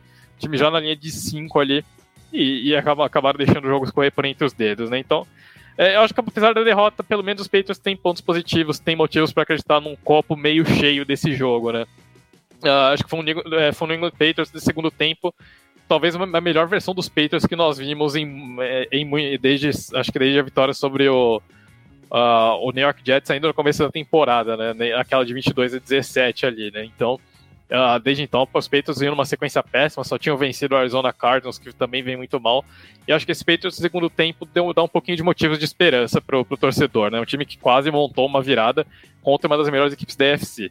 E os Bengals, né, não falei muito porque eu acho que é só aquelas relações normais de concorrentes ao título, né? Uma temporada longa, os Bengals vêm numa sequência absolutamente espetacular ali de de vitórias, né? Já são 7 seguidas com essa contra os Patriots, então são oscilações normais de desempenho, né? Acho que os Bengals, acho que muito aquela interceptação de Joe Burrow talvez reflita um pouquinho o que eu penso sobre o que os Bengals fizeram nesse jogo, né? Parece que aquela displicência de uma equipe que está com uma vantagem muito grande, né? Então parece que em determinado momento os Bengals desrespeitaram um pouco os Patriots, não acreditaram que o jogo poderia mudar de lado. E quando o time viu, já estava se complicando um pouquinho e deixou que os Patriots voltassem para o jogo, né? E os Patriots não são uma equipe tão ruim a ponto de permitir que isso aconteça, né? Os Bengals quase se complicaram desnecessariamente, né? Então, é um time que segue na briga ali pela NFC North, né? Lidera a divisão. Os Bengals podem se dar o luxo de perder o próximo jogo, acredito, e ganhar o título da divisão vencendo os Ravens na semana 18, né? Então, uma vitória importantíssima ainda para a equipe de Cincinnati, pensando nas implicações de pós-temporada, né? Pelo menos garantindo ali o mando de campo para a rodada de wild card. E de repente os Bengals ainda seguem ali sonhando pelo seed 2, né? Tem vantagem no confronto direto contra o Kansas City Chiefs, então torcendo ali contra o adversário de Kansas City, os Bengals ainda têm chance de repente pegar esse seed 2 e jogar o Divisional, tanto o Wild Card quanto o Divisional Round ali em Cincinnati, só ter que viajar eventualmente para Buffalo em uma possível final de conferência. Então os Bengals também tem, além do título de divisão, tem muita coisa para jogar nesse final de temporada, mas acho que essa queda de rendimento no segundo tempo não é motivo para ligar o sinal de alerta lá em Cincinnati. Talvez sirva mais realmente como uma lição para uma equipe que, apesar de estar vindo no Super Bowl, ainda é uma equipe bastante jovem, então eu acho que foi mais um momento de aprendizado ali para os Bengals, né? Mas é um dos melhores times da NFL no momento, é um dos times que vem em melhor momento, um dos times mais quentes ali. Então acho que os Bengals não tem tantos motivos assim para ficar preocupado com essa partida, né? Acredito que a equipe de Cincinnati deve entrar nos playoffs da NFC como um dos favoritos, né? Tem um confronto direto contra os Bills na semana que vem, então uma possível prévia de final de conferência ali pra gente ficar de olho, mas realmente acho que Joe Burrow e companhia vem um grande momento nessa temporada e não é motivo de preocupação o que nós vimos ontem. E acho que destacar também a atuação que o Trenton Avery vem tendo, né? Foi acionado, teve 4 targets nessa partida, completou 3 recepções e 2 delas para touchdown, né? O primeiro touchdown ali do Trenton Avery, inclusive, foi belíssimo, um passe primoroso do Joe Burrow, uma belíssima recepção do wide receiver ali, que às vezes parece mais um tight end, né? Um cara um alvo bem grande ali, é um cara que é muito utilizado em situações de red zone. Então, mais uma arma ali nesse ataque do Cincinnati Bengals. Acho que realmente um time perigosíssimo, é um time que tem tudo para brigar e defender esse título. E os Patriots encaram o Miami Dolphins na semana que vem. Vai ser bem curioso ver o que o Bill Belichick vai aprontar, né, para cima desse ataque do Miami Dolphins, né? A Amanda trouxe no comentário ali sobre como as defesas vêm se adaptando ao que o Tua Tagovailoa faz. Eu não tenho dúvida alguma que o Bill Belichick já deve ter o filme todinho do Tagovailoa esmiuçado ali para trazer um plano de jogo sob medida para encarar o quarterback dos Dolphins. Então a gente deve ver os Patriots ali lotando bastante o meio campo para cortar aqueles passes do Tagovailoa. Vai ser um jogo interessantíssimo, um jogo que os Patriots precisam ganhar para sobreviver na temporada, confronto direto entre rivais de divisões pela última vaga de wildcard da AFC. Então tem tudo para ser uma das partidas de destaque ali desse final de temporada aqui, né? Então, bem legal a gente ver o que essas duas equipes vão aprontar na próxima semana, mas os Patriots seguem vivos ali na briga pelos playoffs. Acho que é um time que ainda tem sim chances. Eu ainda não tiraria essa equipe da disputa. O Cincinnati Bengals, que na semana que vem fecha a semana 17 enfrentando o Buffalo Bills, e o Buffalo, que vem com a melhor campanha da AFC, venceu de novo um jogo, outro jogo em que o fio foi um fator, jogo no Soldier Field. Os Chicago Bears, que entrou na partida com apenas 3 vitórias, foi para o intervalo em vantagem, com 10-6 no placar, mas o segundo tempo foi inteiro de Buffalo, a tal ponto que os Bears terminaram o jogo com Nathan Peterman como quarterback titular. Vitória dos Bills 35-13, o Bills que provou, Amanda, não sei se você concorda, que contra times mais fracos não dá para bobear, né? Ainda bem que ainda bem para o torcedor do Buffalo, e lógico para o time do Sean McDermott, que o time percebeu no intervalo o perigo e conseguiu rapidamente reverter o curso da partida e garantir a vitória, que deixa Buffalo com o seed número 1 da AFC nesse momento. Exatamente, Mandel.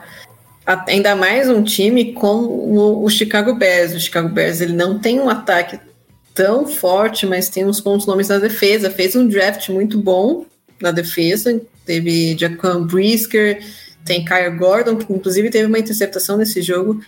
Então, São jogadores interessantes, os Bears têm uma defesa boa, realmente não é um time que ainda está 100% equilibrado, mas que poderia ter saído com a vitória se soubesse aproveitar melhor os turnovers.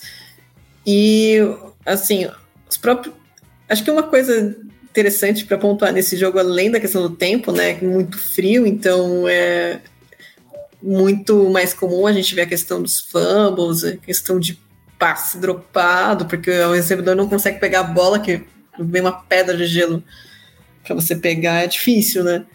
Mas também que tanto o Josh Allen quanto o Justin Fields, eles estão meio baleados.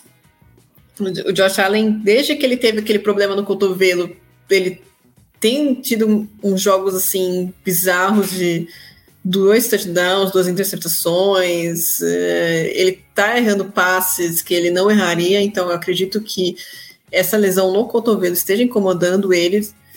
E o Justin Fields estava com um problema no ombro esquerdo, que não é o ombro que ele lança, ele é destro, então ele lança no ombro direito, mas não deixa de ser um problema.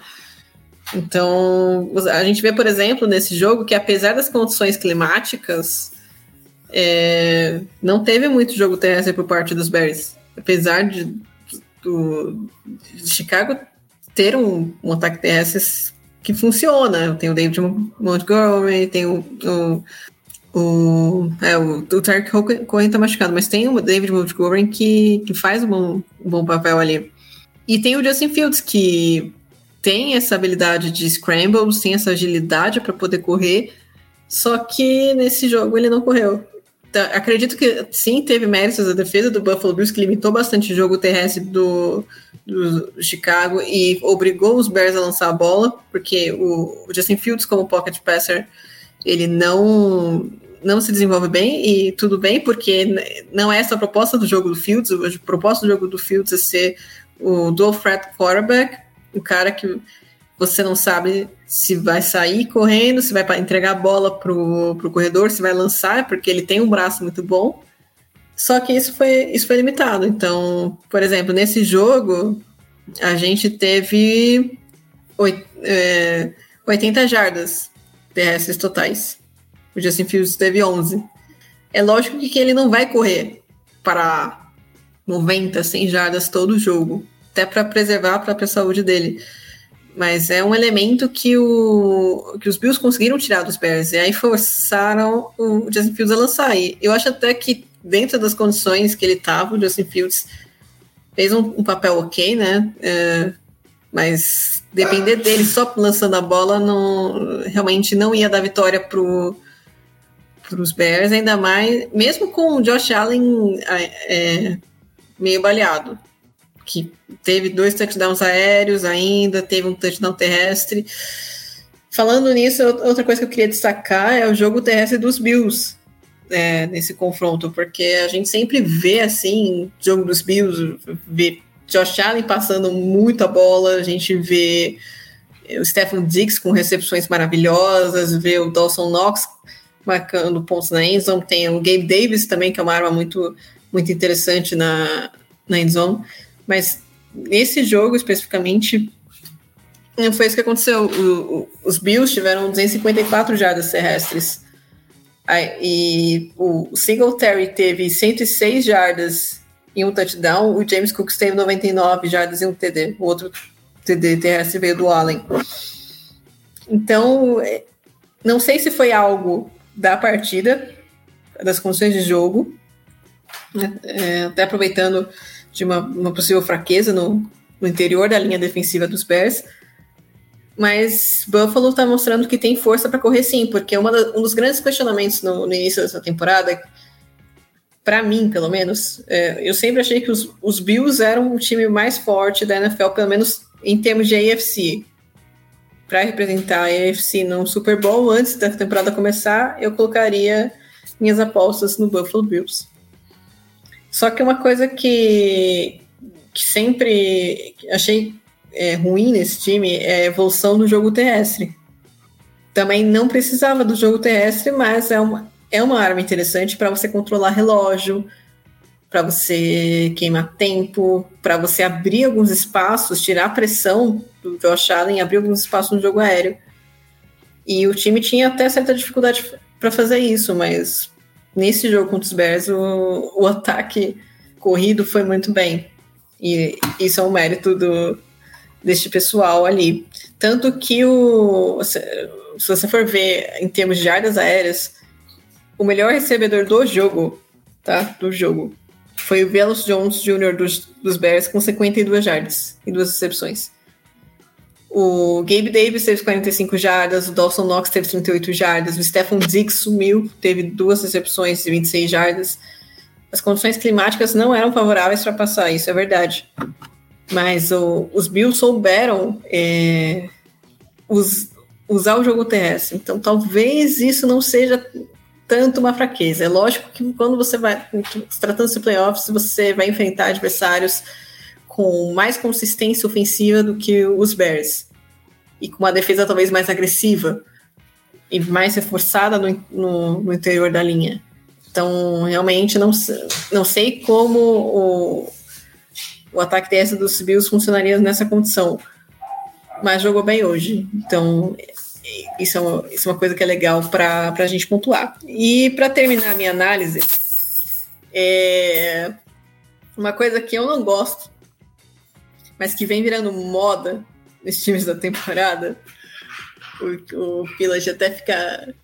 tá de saco cheio de tantas vezes que eu reclamei de time indo para a quarta descida quando não precisa. E eu acho que foi bem a questão dos Bears aqui nesse jogo. Eles tentaram ir para a quarta descida 4 vezes e converteram só uma. Então, para quê, gente? Para quê? Chuta um field goal. Mantenha a vantagem. Confia na defesa. E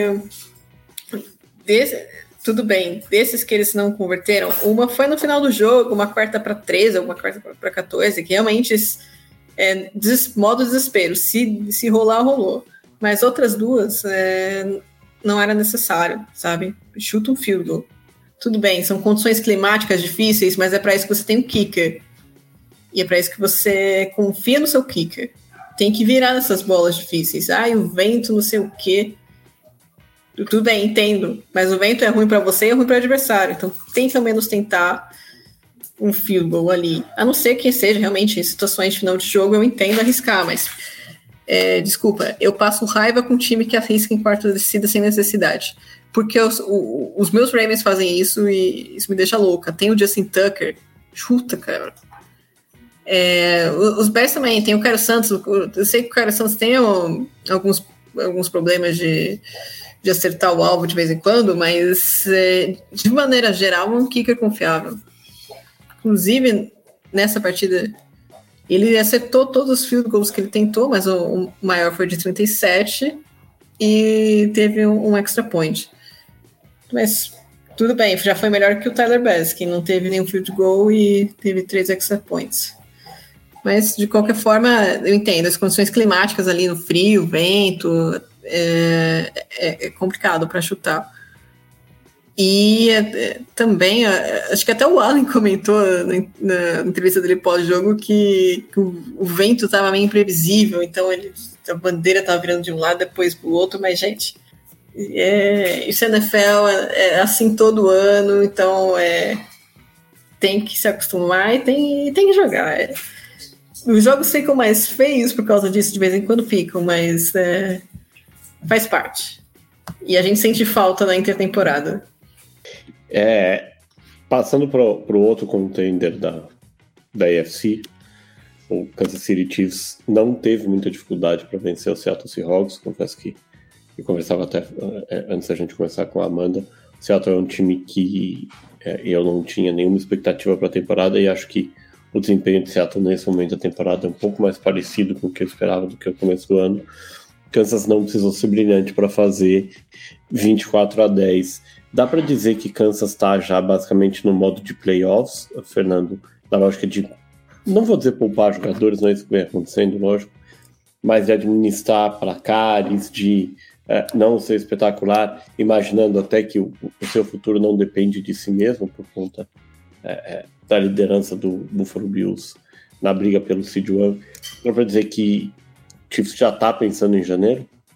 Olha, mano, eu acho que foi um dos jogos mais interessantes ali dos Chiefs na temporada, né? Porque o time abriu vantagem logo cedo, né? Então, de fato, poderia ter administrado o resultado. Eu acho que os Chiefs poderiam ter até corrido com a bola, né? Enfrentando uma defesa que tem sofrido contra o jogo terrestre, né? Os Seahawks foram absolutamente moídos pelo San Francisco 49ers e pelo Carolina Panthers em semanas seguidas ali, né? Então, os Chiefs poderiam ter até controlado um pouquinho mais o jogo, né? Os Seahawks dominaram a posse de bola nessa partida, mas acho que essa foi uma vitória construída, eu acho que mostra um outro lado do Kansas City Chiefs, né? A gente tá vendo um Chiefs muito mais versátil nessa temporada, né? Até durante o jogo foi comentado ali na transmissão americana que os Chiefs mudaram bastante de identidade depois da saída do Tyreek Hill no ataque, né? E a gente tá vendo que o Kansas City Chiefs consegue vencer jogos de outras formas, ainda aquele Kansas City Chiefs aqui a gente tá habituado das big plays e tudo mais. Então, esse foi um jogo realmente que os Chiefs mostraram uma identidade ali de time de pós-temporada mesmo. Os Chiefs abriram vantagem logo cedo e controlaram a partida com a defesa, né? Então, os Chiefs já venceram jogos de todas as formas esse ano. Já venceram bombardeando o adversário da forma tradicional, já venceram envolvendo o jogo terrestre, controlando a posse de bola e correndo para mais de 200 jardas, mas acho que para completar o álbum de figurinhas faltava uma vitória ali com o carimbo da defesa, e foi o que os Chiefs fizeram contra o Seattle Seahawks, né? Então, na minha opinião, foi a melhor atuação defensiva dos Chiefs em toda a temporada até aqui. Um jogo muito bem desenhado dos Chiefs, né? O time foi extremamente eficiente pressionando com 4 jogadores, né? Então, não apareceu muito no box score ali, né? Foram apenas 2 sacks, mas esse front seven ali liderado pelo Chris Jones e pelo novato George Karlaftis, né, que é o vice-líder da NFL em pressões geradas, né, entre os novatos, só tá atrás do Aiden Hutchinson, mas tiveram esse front four ali dos Chiefs, teve uma tarde de gala ali, incomodou bastante o Geno Smith. E os Chiefs foram extremamente eficientes, permitindo que os Seahawks controlassem o relógio, mas não transformassem isso em pontos, né? Então os Seahawks terminaram com quase 35 minutos de posse de bola, mas não conseguiram transformar isso em pontos, né? E muito disso foi porque os Chiefs diversas vezes colocavam os Seahawks em situações de conversões longas, né? Então não era raro ver nesse jogo os Seahawks tendo que converter terceira para 10, terceira para 9, e aí nessas horas a defesa dos Chiefs conseguia fazer um bom trabalho e impedir as conversões, né? Forçaram até mesmo 6 conversões de terceiras descidas ali do Seahawks, né? O time teve 6 tentativas, converteu 3, teve 2 turnovers on downs ali, né? Mas quando o Seahawks já estava bem atrás do placar, então pelo menos acho que nesse caso a Amanda não morreria do coração ali. Foi uma necessidade de jogo, mas a defesa dos Chiefs de fato criou situações em que os Seahawks tinham que se complicar ali, né? Então cederam jardas fáceis, permitiram que os Seahawks controlassem a posse de bola e não marcassem pontos ali, né? Então acho que faltava uma vitória com o carimbo da defesa para os Chiefs nessa temporada, e foi o que aconteceu. Então, e do lado ofensivo acho que a gente também viu uma outra identidade dos Chiefs, né? E foi bem curioso, porque até o Mahomes acertar ali um passe de 52 jardas pro Travis Kelce já no terceiro quarto, né? O passe mais longo dele no jogo tinha sido um check down pro Isaiah Pacheco, né? Então, eu acho que a gente nem via o Mahomes fazendo check downs, ou muito raramente nos outros anos, e nessa temporada a gente tá vendo muito mais o Mahomes escaneando o campo, indo pro running back quando não tem opção, e não tem problema algum. Eu acho que os Chiefs mudaram, é um time com várias identidades nessa temporada, e acho que parece que é um Chiefs mais maduro do que a gente viu no ano passado, né? Por mais que tenha perdido o Tyreek Hill, eu acho que esse é um time dos Chiefs que tem mais formas de vencer, né? E a defesa que estava talvez devendo uma atuação um pouquinho melhor nessa temporada, né? A defesa que sempre é o ponto fraco dos Chiefs, parece que começa a se encontrar nessa reta final de ano, né? E teve uma atuação espetacular aí contra os Seahawks, dominaram o jogo inteiro, né? Os Chiefs abriram, como eu falei, 17-0 logo no início, né? Anotaram um touchdown ali com o Jerick McKinnon, anotaram com o Kadarius Toney fazendo um sweep ali, né? Então o Kadarius Toney, né, que é mais uma arma para esse ataque, ter variações ali. Depois anotaram um touchdown e um checkdown do Mahomes pro Jerick McKinnon, e aí o Harrison Butker finalizou com um field goal ali, né? Foram 17-0 bem tranquilos ali para os Chiefs, e aí o time só basicamente deixou a defesa administrar o restante do resultado no restante da partida ali. Mas foi um jogo muito bem desenvolvido pelo Kansas City Chiefs, realmente. Eu acho que é um time que entra com mais cara de uma equipe de playoffs, né? No segundo tempo, os Chiefs basicamente só tiveram train-outs, mas estavam enfrentando uma defesa forte, tem uma secundária muito boa, principalmente, né? Então, a secundária do Seahawks acabou dando um pouquinho mais de trabalho para os Chiefs, forçou alguns punts ali no segundo tempo, mas o ataque não conseguiu converter, né? E ali no finalzinho do jogo, o Geno Smith teve uma interceptação uma interceptação tenebrosa ali pro que ele tentou um passe para o Marquise Goodwin, mas foi um overthrow de praticamente acho que umas 4 ou 5 jardas ali, que o passe foi muito mais para o Juan Thornhill do que para o wide receiver do Seahawks, e aí os Chiefs aproveitaram esse turnover na própria endzone ali, e foram de um lado para o outro do campo ali, com o Patrick Mahomes conectando 2 passes longos com o Travis Kelce, e deixando o jogo em 21 pontos de diferença ali, totalmente fora de alcance pro Seattle Seahawks, né? O Seahawks só foram encontrar a endzone ali num touchdown de garbage time ali do Geno Smith pro Noah Fant, mas de resto uma atuação de galo na defesa dos Chiefs, então a gente tá vendo aí os comandados do Andy Reid chegando realmente muito mais completos pros playoffs, né, e os Seahawks mandam, né, acho que como você disse, era um time que pouquíssima gente tinha expectativa, né, até começaram ali como lanterninha do nosso power ranking do The Playoffs, e o time foi crescendo ao longo da temporada, né, o Pete Carroll fez um trabalho magnífico ali ao longo do ano, a defesa do time que começou mal a temporada se desenvolveu em uma das mais eficientes da liga, embora ainda tenha dificuldades contra o jogo terrestre, mas eu acho que os Seahawks realmente sentiram um pouquinho o avanço da temporada, né? O time perdeu o Tyler Lockett para esse jogo, e teve que jogar com o Marquise Goodwin, então esse daqui também foi outro fator que influenciou para os Seahawks terem que várias vezes converter terceiras descidas longas, né? Não tiveram diversas vezes o Geno Smith via o DK Metcalf sendo dobrado na marcação e não tinha muitas opções para quem ir, né? Tirando o Kenneth Walker. O Seahawks talvez tenha um pouquinho de problemas ali nas skill positions quando um dos wide receivers acaba se lesionando, né? Acho que esse jogo acabou evidenciando um pouquinho isso, né? Mas de resto, acho que mesmo que os Seahawks não se classifiquem para os playoffs, eu acho que nada apaga o que foi feito até aqui. A equipe de fato teve uma temporada muito acima das expectativas, não vive um bom momento, né? Tem 5 derrotas nos últimos 6 jogos ali, desde a volta da bye week, mas de qualquer forma, acho que o simples fato dos Seahawks estarem na briga pelos playoffs nesse momento do ano já é muito melhor do que a gente imaginava, né? Um time que venceu adversários difíceis nessa temporada, então um ano muito bom do Seattle. Acho que o Pete Carroll, basicamente o Pete Carroll provou que realmente teve muito mérito, teve muito dele nesses anos de sucesso do Seattle Seahawks, né? Acho que aquela discussão de quem que ficava o sucesso era nas costas dele ou do Russell Wilson. Essa temporada com certeza deu alguns pontinhos a mais pro Pete Carroll nessa discussão, né? Então, mesmo que Seattle fique de fora dos playoffs, e tem uma sequência vencível ali contra Jets e Rams, mas obviamente precisa contar agora com tropeços do Washington Commanders para se classificar. Mas acho que Seattle, independente de tudo, tem uma temporada para ficar muito orgulhoso ali. Pelo menos parece que já tem um quarterback ali e com o Geno Smith ressuscitando a carreira ali, pelo menos o Seattle tem um quarterback para o ano que vem já. Então acho que é o time que chega num rebuild com menos peças para procurar do que a gente imaginava, né? O que parecia ter sido uma terra devastada ali com a troca do Russell Wilson, na verdade, parece que deu uma renascida ali na franquia de Seattle, e o time acho que tá muito bem posicionado para ter um sucesso ali muito mais cedo do que a gente imaginava, né? Mas realmente uma temporada muito boa de Seattle, acho que é uma temporada digna de elogios. Outro jogo bem interessante ontem, o Carolina Panthers, a gente falou rapidinho do time, o Carolina é a prova de que não tem lógica na NFL, né? A Carolina fez o possível e o impossível para ter a melhor escolha possível no draft, trocou 2 dos seus principais jogadores, o Rob Anderson, não vou dizer que era um dos principais jogadores, mas o Christian McCaffrey, sim, cara da franquia, escolha número 1 de draft, e Carolina, depois que fez isso e que trocou o treinador, começou a ganhar, e ontem ganhou de novo 37-23 em cima do Detroit Lions, que, como o Fernando tinha dito, vinha de ótima fase, 6 vitórias em 7 jogos, e Carolina se credencia a brigar pelo título da divisão sul da NFC, Amanda. Realmente foi uma vitória com V maiúsculo dos Panthers, e muito por conta do jogo terrestre. Esse foi o fiel da balança nessa partida e demonstra uma fraqueza dos Lions e uma força dos Panthers. Praticamente os running backs dos Panthers demoliram o Detroit Lions, foi isso que aconteceu. O Donta Foreman, por exemplo, teve 21 corridas para 165 jardas e um touchdown, só ele. Então, foram 165 jardas e um touchdown de um jogador apenas. Teve time aqui que a gente comentou no podcast agora que não passou das 100 jardas terrestres.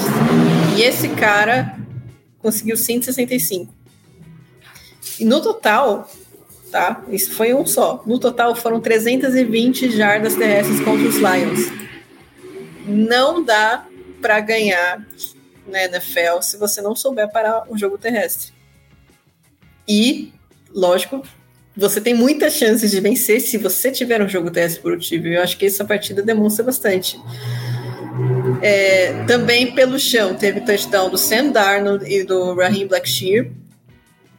E, por outro lado, o jogo terrestre dos Lions, que é produtivo, a gente sabe, tem o DeAndre Swift e o Jamal Williams, foi totalmente neutralizado pela linha defensiva dos Panthers. Então, o maior corredor dos Lions foi o Jared Goff. E, assim, o seu maior corredor ser o Goff, o negócio tá ruim. Porque o Goff não é um quarterback móvel. Ele consegue ter uma mobilidade para sair, resolver uma coisinha ou outra, mas ele não é um corredor. Ele não é uma ameaça no jogo terrestre. E isso representa, na verdade, o mérito da defesa do Carolina Panthers em parar este ataque terrestre do Detroit Lions. E é claro, a gente estava até esperando que os Panthers se tornassem o pior time da temporada depois da saída do Matt Rule, mandou o Baker Mayfield embora, trocou o Christian McCaffrey, o Robbie Anderson também foi embora, mas o que eu vejo que está acontecendo, e é muito mérito do Steve Wilkes, que está como head coach interino agora, é que o cara arrumou a casinha. E o cara, mais importante que isso, encontrou formas de vencer com esse time, com o que tem. Então, isso é muito mérito. O esquema do treinador está funcionando e os jogadores acreditam nele.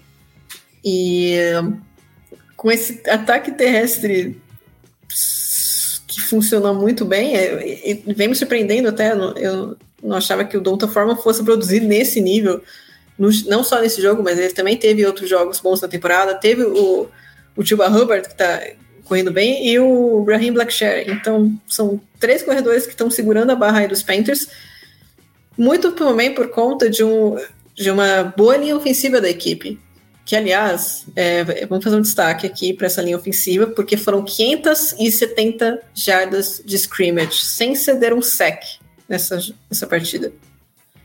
Isso é incrível.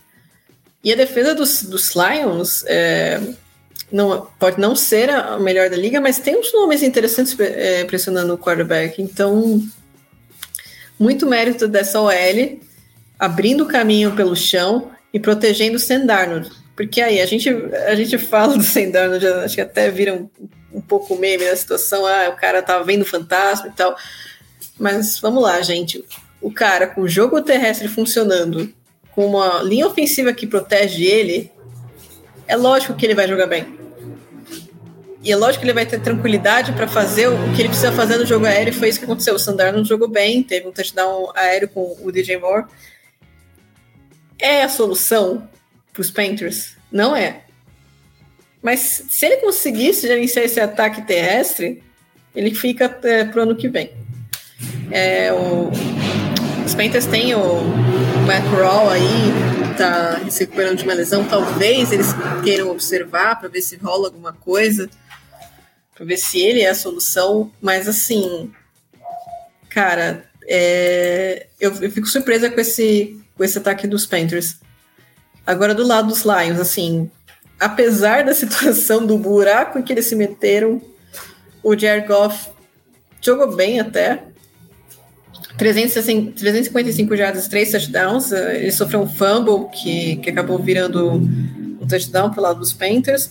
Mas, de forma geral, o Goff jogou bem. O Goff vem jogando bem. Eu acho que é uma das grandes surpresas da temporada. O ataque vem produzindo bastante com ele. Então, eu não coloco a culpa da derrota no Goff nesse jogo, mas sim na deficiência da defesa. Acho que pode ver nesse draft para poder suprir essa necessidade. E os touchdowns foram marcados os 3 dos Lions foram marcados por um cara chamado Shane Zylstra, que é um tight end. Então, um nome bem que eu não conhecia na liga, então talvez vem aparecer com mais frequência nesse ataque dos Lions, que, lembrando, trocou o TJ Hawkinson para o Minnesota Vikings, então há uma oportunidade aí para um Tyree pegar essa vaga de titular, mas também sinal de que o DJ Chark e o Amon-Ra St. Brown foram bem marcados pela secundária de Carolina. E é isso, né? E também teve o nosso queridíssimo Ed Pinheiro, que foi bastante efetivo nesse jogo, foram 13 pontos dele só. E então Carolina Panthers mostrando como ter um bom kicker de vez em quando ajuda. Outro jogo que esse é um jogo tecnicamente também achei bem fraco, e há explicações para isso, mas teve ramificações importantes na tabela nesse momento. Foi a batalha da divisão sul da AFC entre o Houston Texans e o Tennessee Titans. Vitória do Texans por 19-14, segunda vitória do Texans só na temporada, e com isso o Tennessee deixa nesse momento a liderança da divisão para o Jacksonville Jaguars e sai do grupo de times de franquias nesse momento classificados para os playoffs. Fernando, você que acompanha bastante a divisão por conta da presença do seu Indianapolis Colts, o que dá para dizer desse jogo, apenas segunda vitória do Texans? Pois é, né, mano? Eu acho que a gente dá pra dizer que a temporada do Tennessee Titans é bem provável que tenha acabado, né? Acho que a lesão do Ryan Tannehill foi o último prego ali no caixão do Tennessee Titans, né? Enfim, acertamos, né? Acho que a gente já vê uns 4 anos falando que os Titans não podem ter um turnover tão grande de jogadores, e o Mike Vrabel sempre tira uns coisas da cartola ali, sempre encontra formas de fazer esse time produzir mesmo perdendo jogadores importantes, né? Acho que o Vrabel realmente segue como um bom pupilo do Bill Belichick, segue aquela lógica do next man up, né? Então, se você perde um jogador, você puxa o próximo da fila ali, tá tudo certo.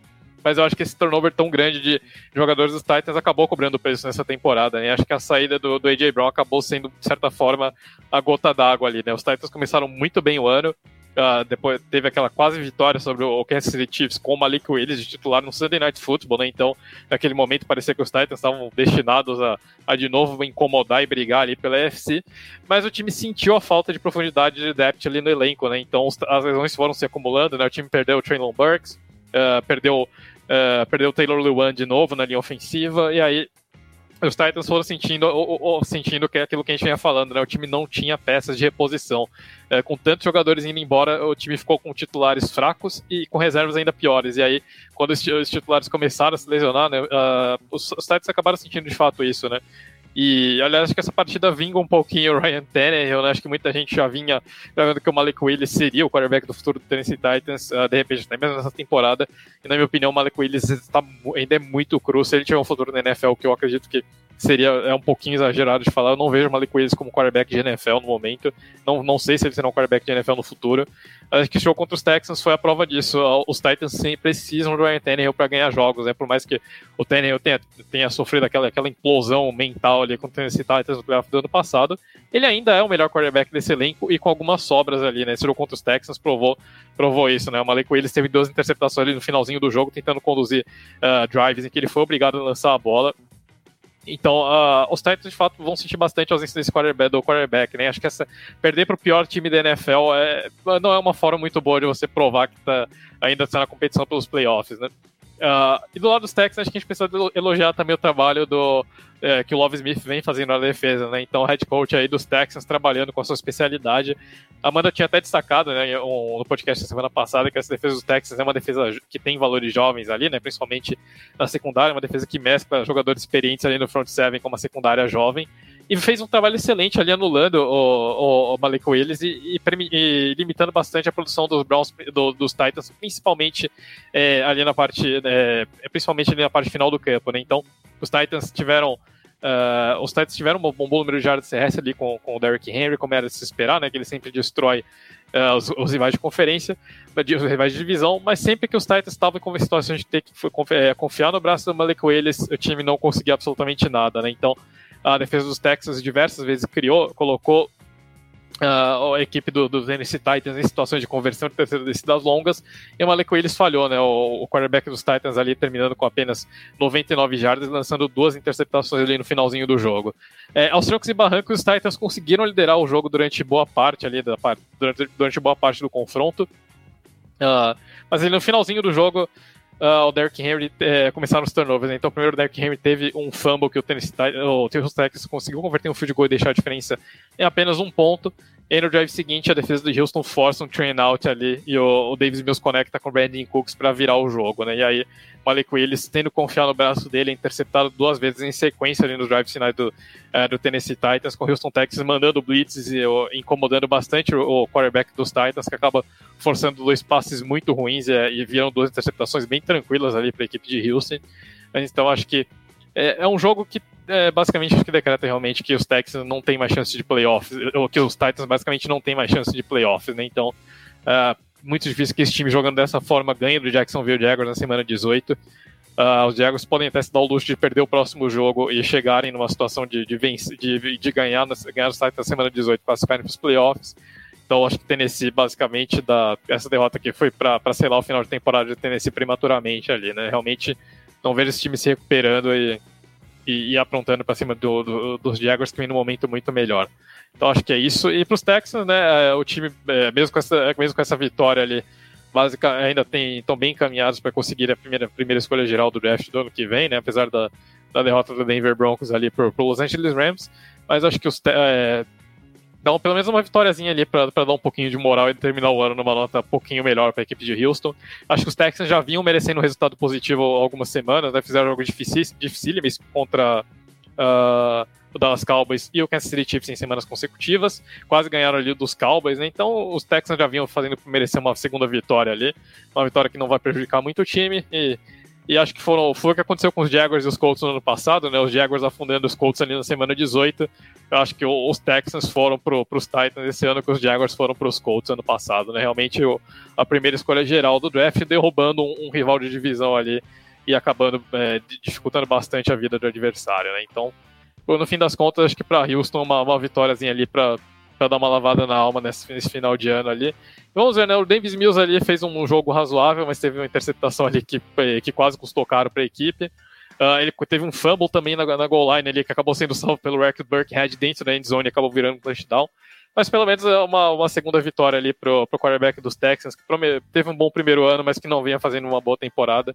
Bem provável que vire reserva no ano que vem, então pelo menos vai ter mais uma vitóriazinha ali para comemorar nessa carreira dele na NFL, né? Mas vamos ver o que os Titans vão fazer nesse final de temporada, principalmente pro ano que vem. Acho que é uma equipe que talvez precisa reformular algumas coisas ali, né? Uma equipe que está com o salary cap um pouquinho mais apertado ali, muito investimento na defesa e pouco investimento nas skill positions ali, né? Então acho que está na hora dos Titans, de repente, repensarem um pouquinho a filosofia e buscarem um pouquinho mais de talento ali para ajudar o ataque e não ter que viver única e exclusivamente do Derrick Henry, porque o que a gente está vendo nesse final de temporada, a lesão do Treylon Burks basicamente tornou o ataque dos Titans ainda mais unidimensional do que já era.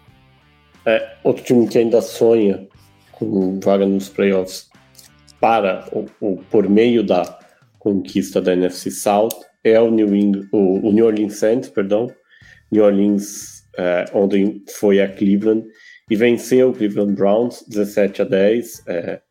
Para mim seria muito espantoso que em 2022 o Andy Dalton fosse aos playoffs da NFL, mas aparentemente é possível, Amanda. Pois é possível. Muito possível, né? Mas também a situação de quarterback lá na NFC Sul é um negócio terrível, né? Se você for parar para pensar, porque tem o Andy Dalton, aí tem o Tom Brady, ok, o Tom Brady é muito melhor que o Andy Dalton, só que o time dos Buccaneers é muito ruim agora nessa temporada. Ele não está conseguindo se conectar com os recebedores principais, principalmente com o Mike Evans, e não tem ataque terrestre, então fica tudo no braço dele e isso ocasiona erros. Então Tom Brady realmente era para estar dominando essa NFC Sul, mas o que a gente está vendo na verdade é uma competição para quem vai levar, né, essa divisão.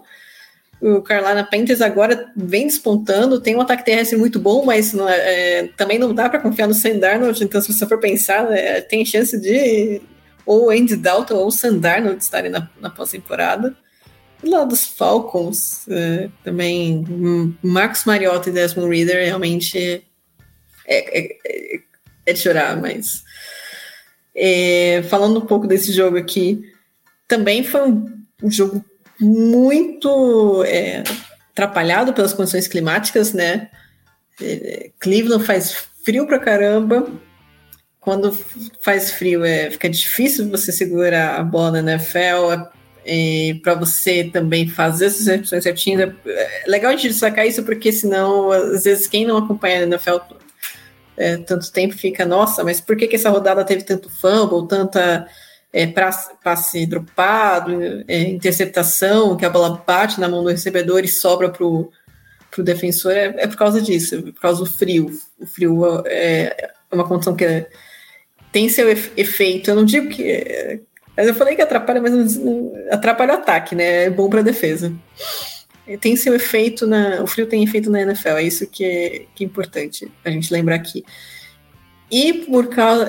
acho que essas condições acabaram limitando um pouco o jogo, porque o Andy Dalton, a gente já não confia muito para ele ter um jogo assim, uma produção vistosa, pelo menos não nessa fase da carreira dele.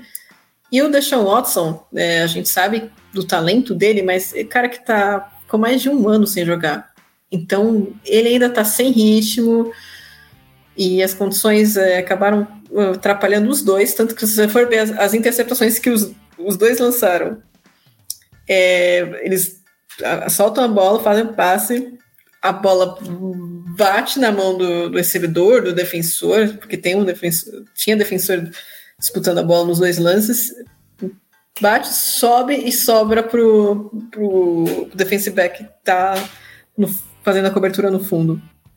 Então, eu acho que essas jogadas são bem representativas do quanto as condições climáticas atrapalharam essa partida.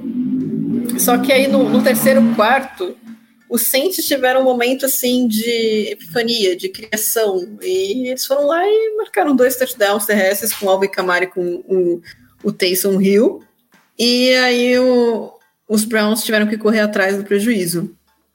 A gente teve até o Njoku com um drop na endzone, faltando 19 segundos, só que não conseguiram reverter, e eu acho que essa vitória é muito, muito legal para os Saints, né, porque estavam tendo suas dificuldades nas partidas recentes, mas agora tiveram uma vitória, principalmente com a força da defesa. Lembrando que o Saints tem uma defesa interessante.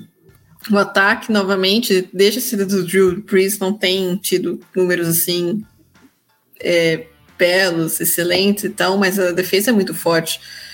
E eu acho assim que os Browns, eles deixaram escapar um jogo que estava até sob o controle, ainda mais se a gente for considerar que os Browns têm um bom ataque terrestre. Então, cara, não tem como você marcar só 10 pontos em um dos quartos da partida e não marcar mais nada, e zerar os outros quartos.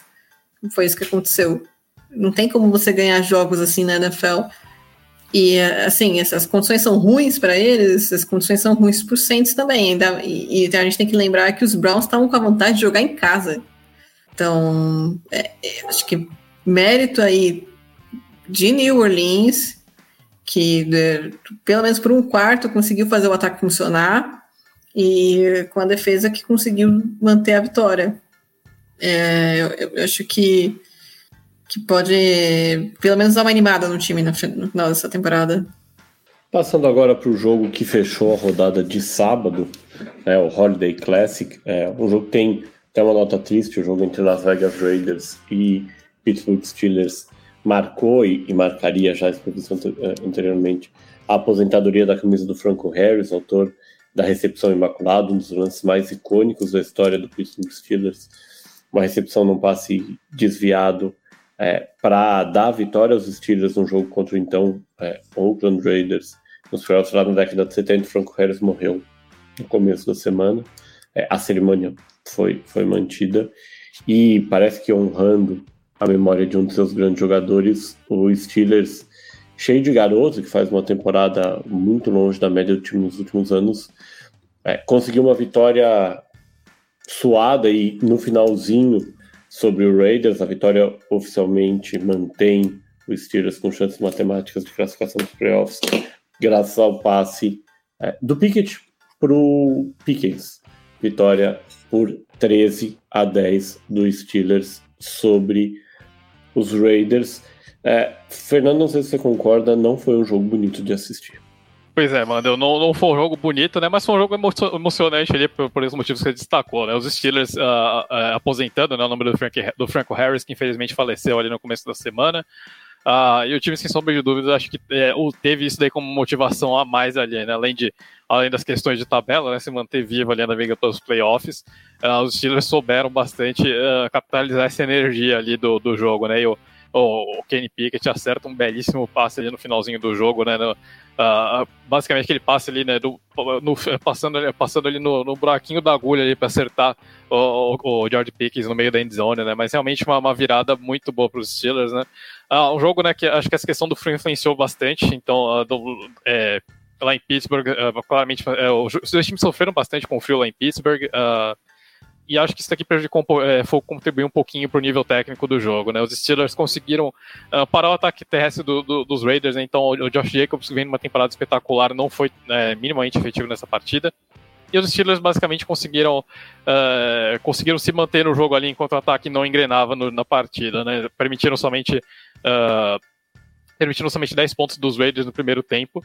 E aí foi suficiente para os Steelers se manterem ali até acharem esse drive de touchdown no finalzinho da partida, né? Mas foi um jogo bem com a marca ali do Pittsburgh Steelers, né? Controlando principalmente no jogo defensivo ali. Não conseguiu desenvolver tanto o jogo terrestre, mas aproveitou as 3 interceptações que forçou ali o Derek Carr para conseguir pontos, né? Então, os turnovers do quarterback dos Raiders ali no final da partida acho que foram o punhal no coração ali do time de Las Vegas, né? Os Raiders têm tido muita dificuldade para controlar vantagens, né? Foi a 5ª derrota do time por virada nessa temporada, né? Virada sofrida no segundo tempo.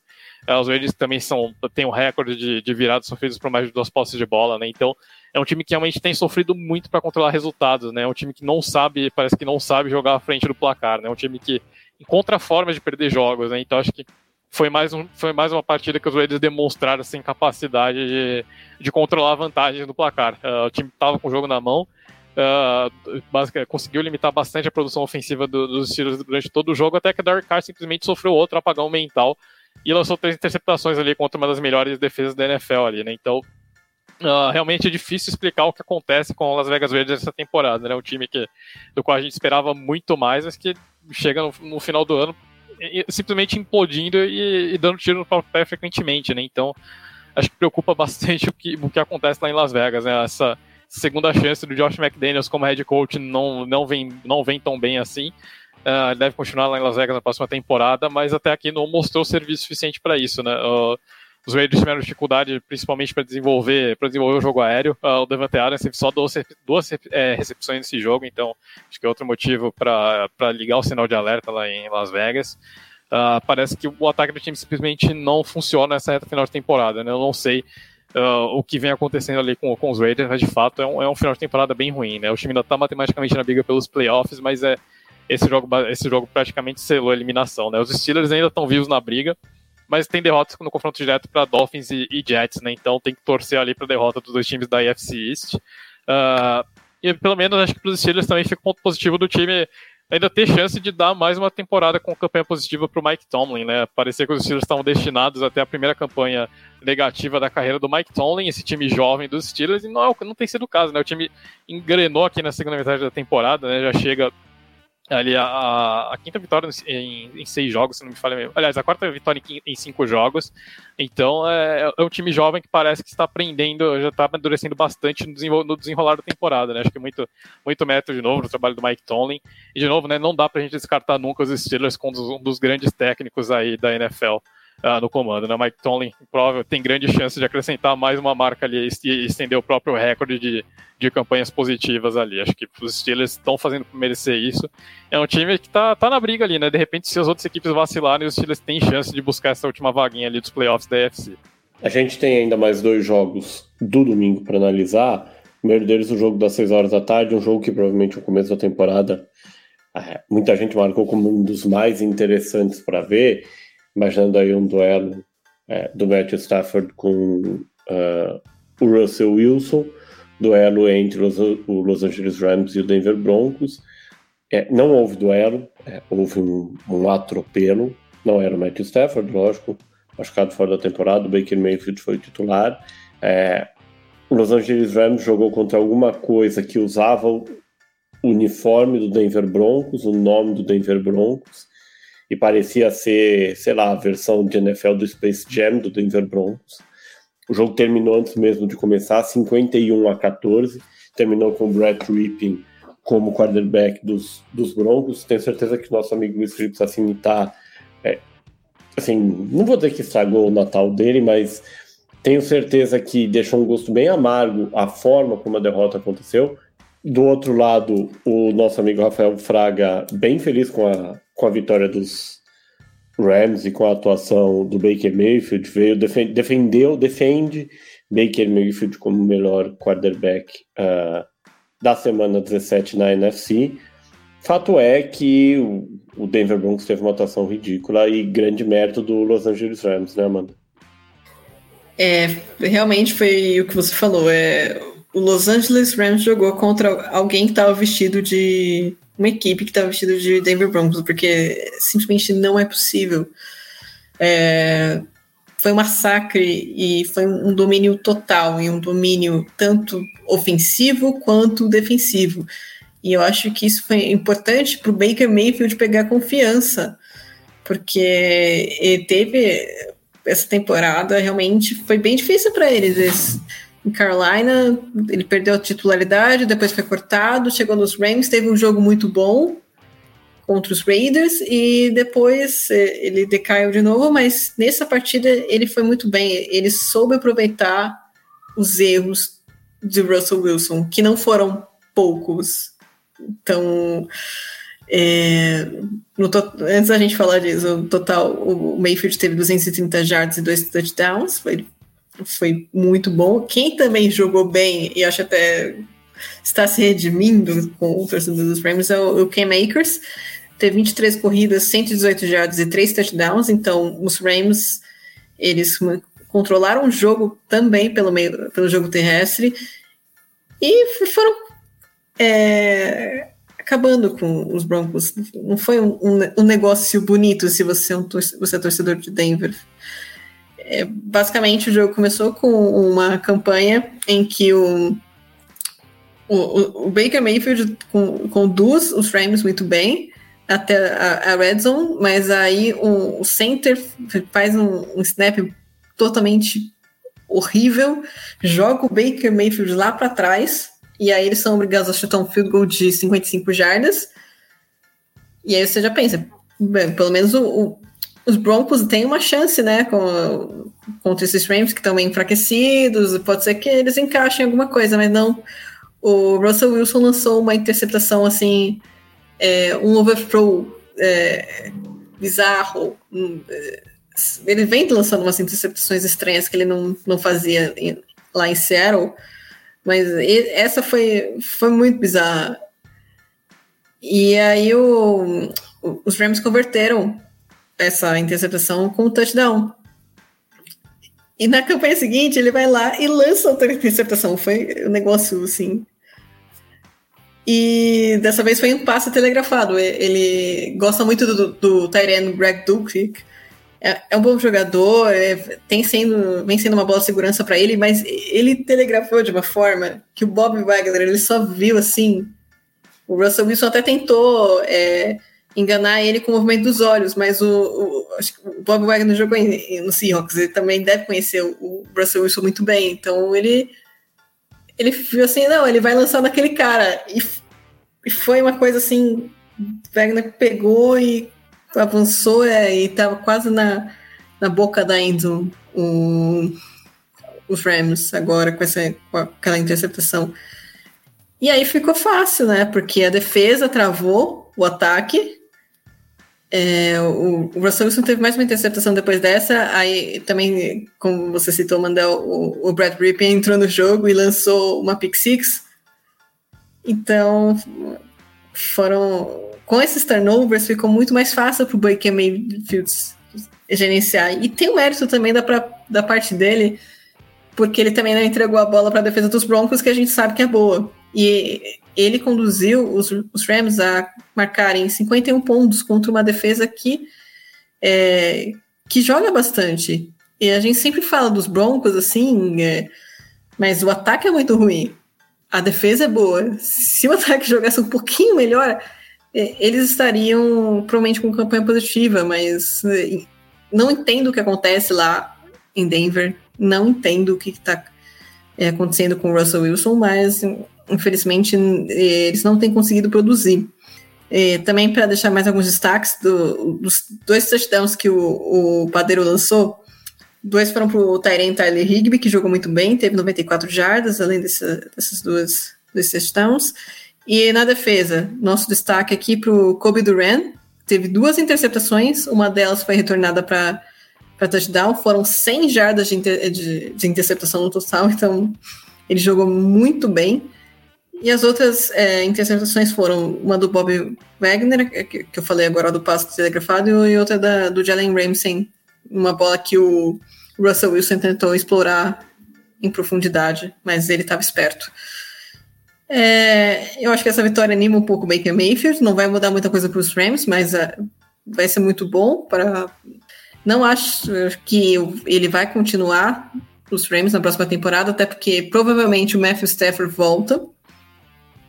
Mas então ele está construindo, melhorando o currículo dele para outras equipes e outras oportunidades, quem sabe.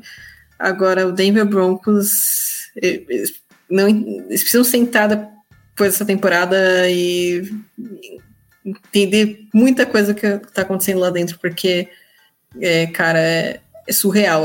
Foi bizarro você ver o Russell Wilson lançando 2 interceptações em seguida e entregando o jogo pros Rams. É surreal. Os Rams abriram 17-0 ainda no primeiro tempo. E aí fica difícil você reverter essa vantagem, né? Bom, você já está acostumado. A gente está gravando essa edição do domingo de NFL, do fim de semana de NFL, domingo à noite, logo antes do Sunday Night Football. Então, a gente faz uma pausa e já a gente volta com o Fernando Ferreira para analisar o Sunday Night Football entre o Tampa Bay Buccaneers e o Arizona Cardinals. E eu me despeço da Amanda Geroldo, primeira vez, a gente até comentava fora do ar, primeira vez que a gente faz podcast juntos. Um enorme prazer, a Amanda vai descansar e está de volta tanto no The Playoffs quanto no podcast The Playoffs ao longo da semana. Amanda, boa noite, obrigado e seus comentários finais. Boa noite, Mandel, boa noite, Fê, boa noite, bom dia, boa tarde para o nosso querido ouvinte. Os comentários finais aqui gostaria de fazer, novamente destacando o jogo do Carolina Panthers, principalmente nessa reta final de temporada, vem crescendo bastante, o ataque terrestre produzindo muito, linha ofensiva protegendo o Sam Darnold bem, então o Sam Darnold consegue desenvolver o seu jogo de maneira segura. Eu acho que pode ser um time interessante para assistir, talvez pode não ser um time para competir, para ganhar a NFC, mas eu tô bem animada, tô bem curiosa para ver como é que esse Carolina Panthers vai se desenvolver. E um abraço, Mandel, um abraço, Fê. Mandel, a primeira de muitas colaborações aqui no Playoffs, quem sabe, e até mais. Até daqui a pouco, pessoal. E a gente volta agora com a análise do Sunday Night Football, um jogo que previa-se feio e foi feio mesmo.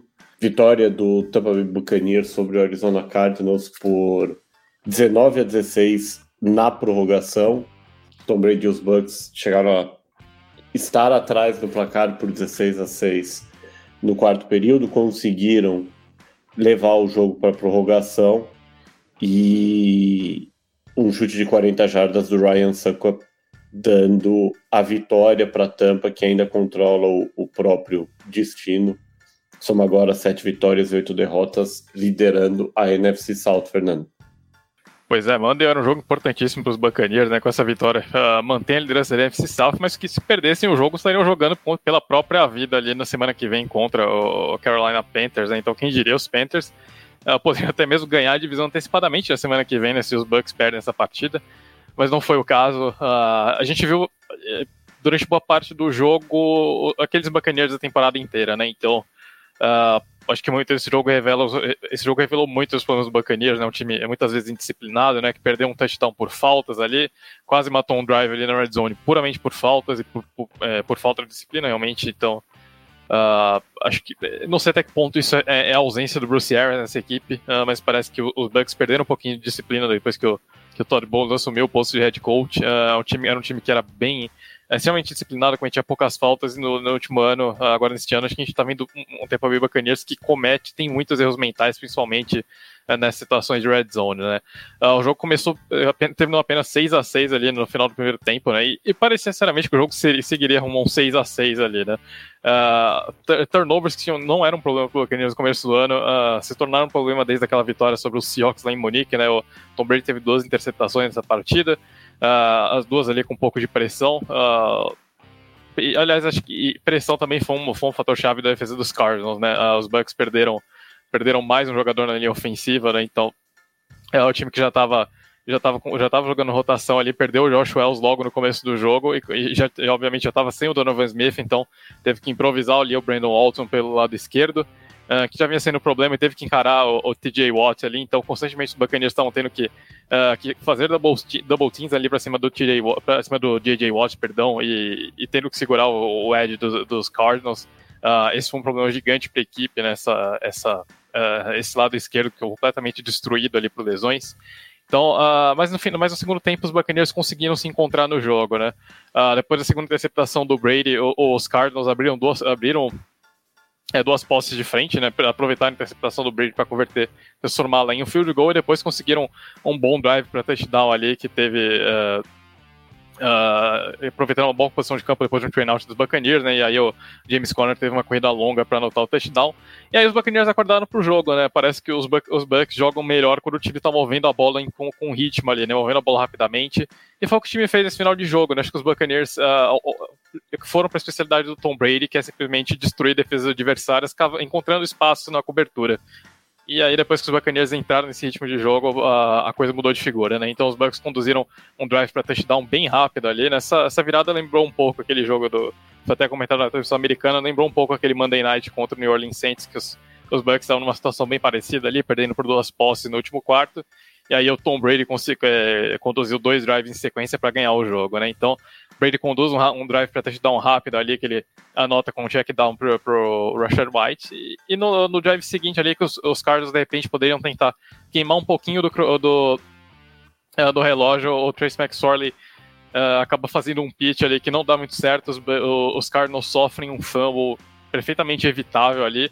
Os Buccaneers recuperam já uma boa posição de campo e conseguem conduzir a bola para um field goal ali do Ryan Succop, que basicamente manda a partida para o overtime, né? No último lance ali do tempo regulamentar, o McSorley ainda arrisca uma Hail Mary, mas a bola fica bem longe da end zone e os Bucs acabam interceptando ali. No começo do overtime, os Cardinals ganham, o cara coroa e não conseguem anotar o touchdown. E aí os Buccaneers têm a chance da vitória no desperdício, né? O Tom Brady consegue conduzir um bom drive ali, tem uma conexão longa com o Russell Gage, tipo, do passe que mais viajou dos Bucks nessa partida. E logo em seguida o time entra em posição de field goal, ainda consegue mais umas jardinhas ali para facilitar a vida do Ryan Succop e consegue acertar esse field goal, né? Então uma vitória crucial para os Buccaneers. Parece que o time é um time que joga melhor sob pressão na reta final do jogo, né? Quando os Bucks conseguem atuar dentro da sua identidade ofensiva, né? Quando o time funciona melhor. Então não sei porque o time não insiste nesse plano de jogo por mais vezes, mas é um time que joga muito bem quando o jogo tá no ritmo ali, né? Então, passes rápidos, passes curtos, explorando espaço na cobertura, que o Tom Brady fez a carreira inteira, o que ele sabe fazer muito bem. E o Brady mostrou nesse final de jogo que ainda tem braço para soltar a bola quando precisa, né? Então é difícil entender o que acontece com os Bucks durante 3/4 da maioria das partidas ali, né? Mas se esse Buccaneers do último quarto aparecer ali com mais frequência, principalmente aparecer na semana que vem, é um time que tem tudo para ganhar o título da divisão com alguma folga, né? A grande questão é que é um time que parece que passa a maior parte do jogo hibernando ali e acorda apenas no final, né? Mas no papel, pelo menos, os Bucks têm time para jogar como fizeram nesse final de jogo, pelo menos. Então, vamos ver o que acontece. Os Cardinals, claramente em compasso ali de espera, torcendo pelo final mais rápido possível da temporada. É bem provável que a gente esteja vendo os últimos jogos do Cliff Kingsbury, né? Que ganhou a extensão de contrato no começo do ano. mas me parece pouco provável que volte para 2023, e os Cardinals provavelmente terão uma off-season aí de muitas mudanças na equipe, né? Uma temporada que talvez o time esperasse muito mais, né, depois da renovação milionária também do Kyler Murray, e acontece exatamente o contrário, né? Os Cardinals encerram essa semana possivelmente como o pior time da NFL. Então uma temporada que acho que os Cardinals vêm encontrando o porão no fundo do poço com uma frequência maior do que a gente imaginava, né? Mas vamos ver. E os Bucks podem ganhar o título da divisão com uma vitória sobre os Panthers da semana que vem, então. É uma vitória duplamente importante, né? Mantém a temporada do time viva e de quebra deixa o título da NFC South muito bem encaminhado já. Lembrando que, em caso de vitória, os Bucks fecham o título da AFC South e aí muito provavelmente garantem um jogo contra o Dallas Cowboys no primeiro fim de semana dos playoffs da NFL, fim de semana em que a gente vai ter 6 jogos aí, os dois times, as duas seeds número 1 de bye, e os cruzamentos já tradicionais, segundo enfrenta o sétimo, terceiro enfrenta o sexto, e quarto enfrenta o quinto. Seria exatamente esse o jogo entre Tampa Bay Buccaneers e Dallas Cowboys. Com essa análise do Fernando Ferreira da vitória do Bucks sobre o Arizona Cardinals, a gente encerra essa edição 89 do podcast The Playoffs, podcast domingo de NFL, fim de semana de NFL, na verdade, da semana 16 da temporada regular da NFL, mas 2 semanas só de temporada regular. A gente volta com o domingo de NFL no fim de semana que vem, comentando tudo sobre a semana 17, mas no meio de semana tem programação normal, tem livecast, tem podcast especial sobre as semifinais do college football, o futebol americano universitário. Lembrando que essa edição do podcast The Playoffs foi produzida pelo grupo WPcom. Bate um papo com o Pix, conversa com eles sobre como é que o grupo WPcom pode te ajudar, pode ajudar a tua produção de áudio comercial, enfim, teu podcast, o que você quiser. Telefone ou WhatsApp 54 996205634 ou pelo site grupowpcom.com.br/oncast. Fernando Ferreira, foi um prazer mais uma vez. Obrigado, Amanda. É sempre um prazer aqui dividir essa bancada com você. Bem-vindo de volta aí. E é bom, amanhã temos Colts e Chargers para fechar a rodada, né? Acredito que deve ser uma vitória tranquila dos Chargers. Só não cravo isso porque são os Chargers e é um time que adora se complicar em situações como essa. Mas se os Chargers conseguirem pelo menos limitar o jogo terrestre dos Colts, acho que a gente deve ver uma vitória tranquila de Justin Herbert e companhia, já encaminhando uma vaga para os playoffs aí, né? Mas vamos ver. Os Chargers adoram realmente complicar jogos fáceis, e esse jogo contra os Colts é o tipo de jogo que os Chargers encontram formas de perder, né? Então, acho que a única coisa que me impede de cravar uma vitória dos Chargers amanhã. Mas de resto é isso. E também obrigado aí pela lembrança aí do podcast das semifinais do college, né? Então a gente vai gravar amanhã aí. Para quem gosta de futebol americano universitário, vale a pena dar uma conferida aí na nossa prévia para os bowls aí do fim de ano. Então é isso, mais uma vez, galera, valeu. E vamos até a próxima. É isso aí, mano. Como você disse, só mais 2 semaninhas de temporada regular da NFL. Um abraço, bom Natal e ótima semana para vocês. Tchau!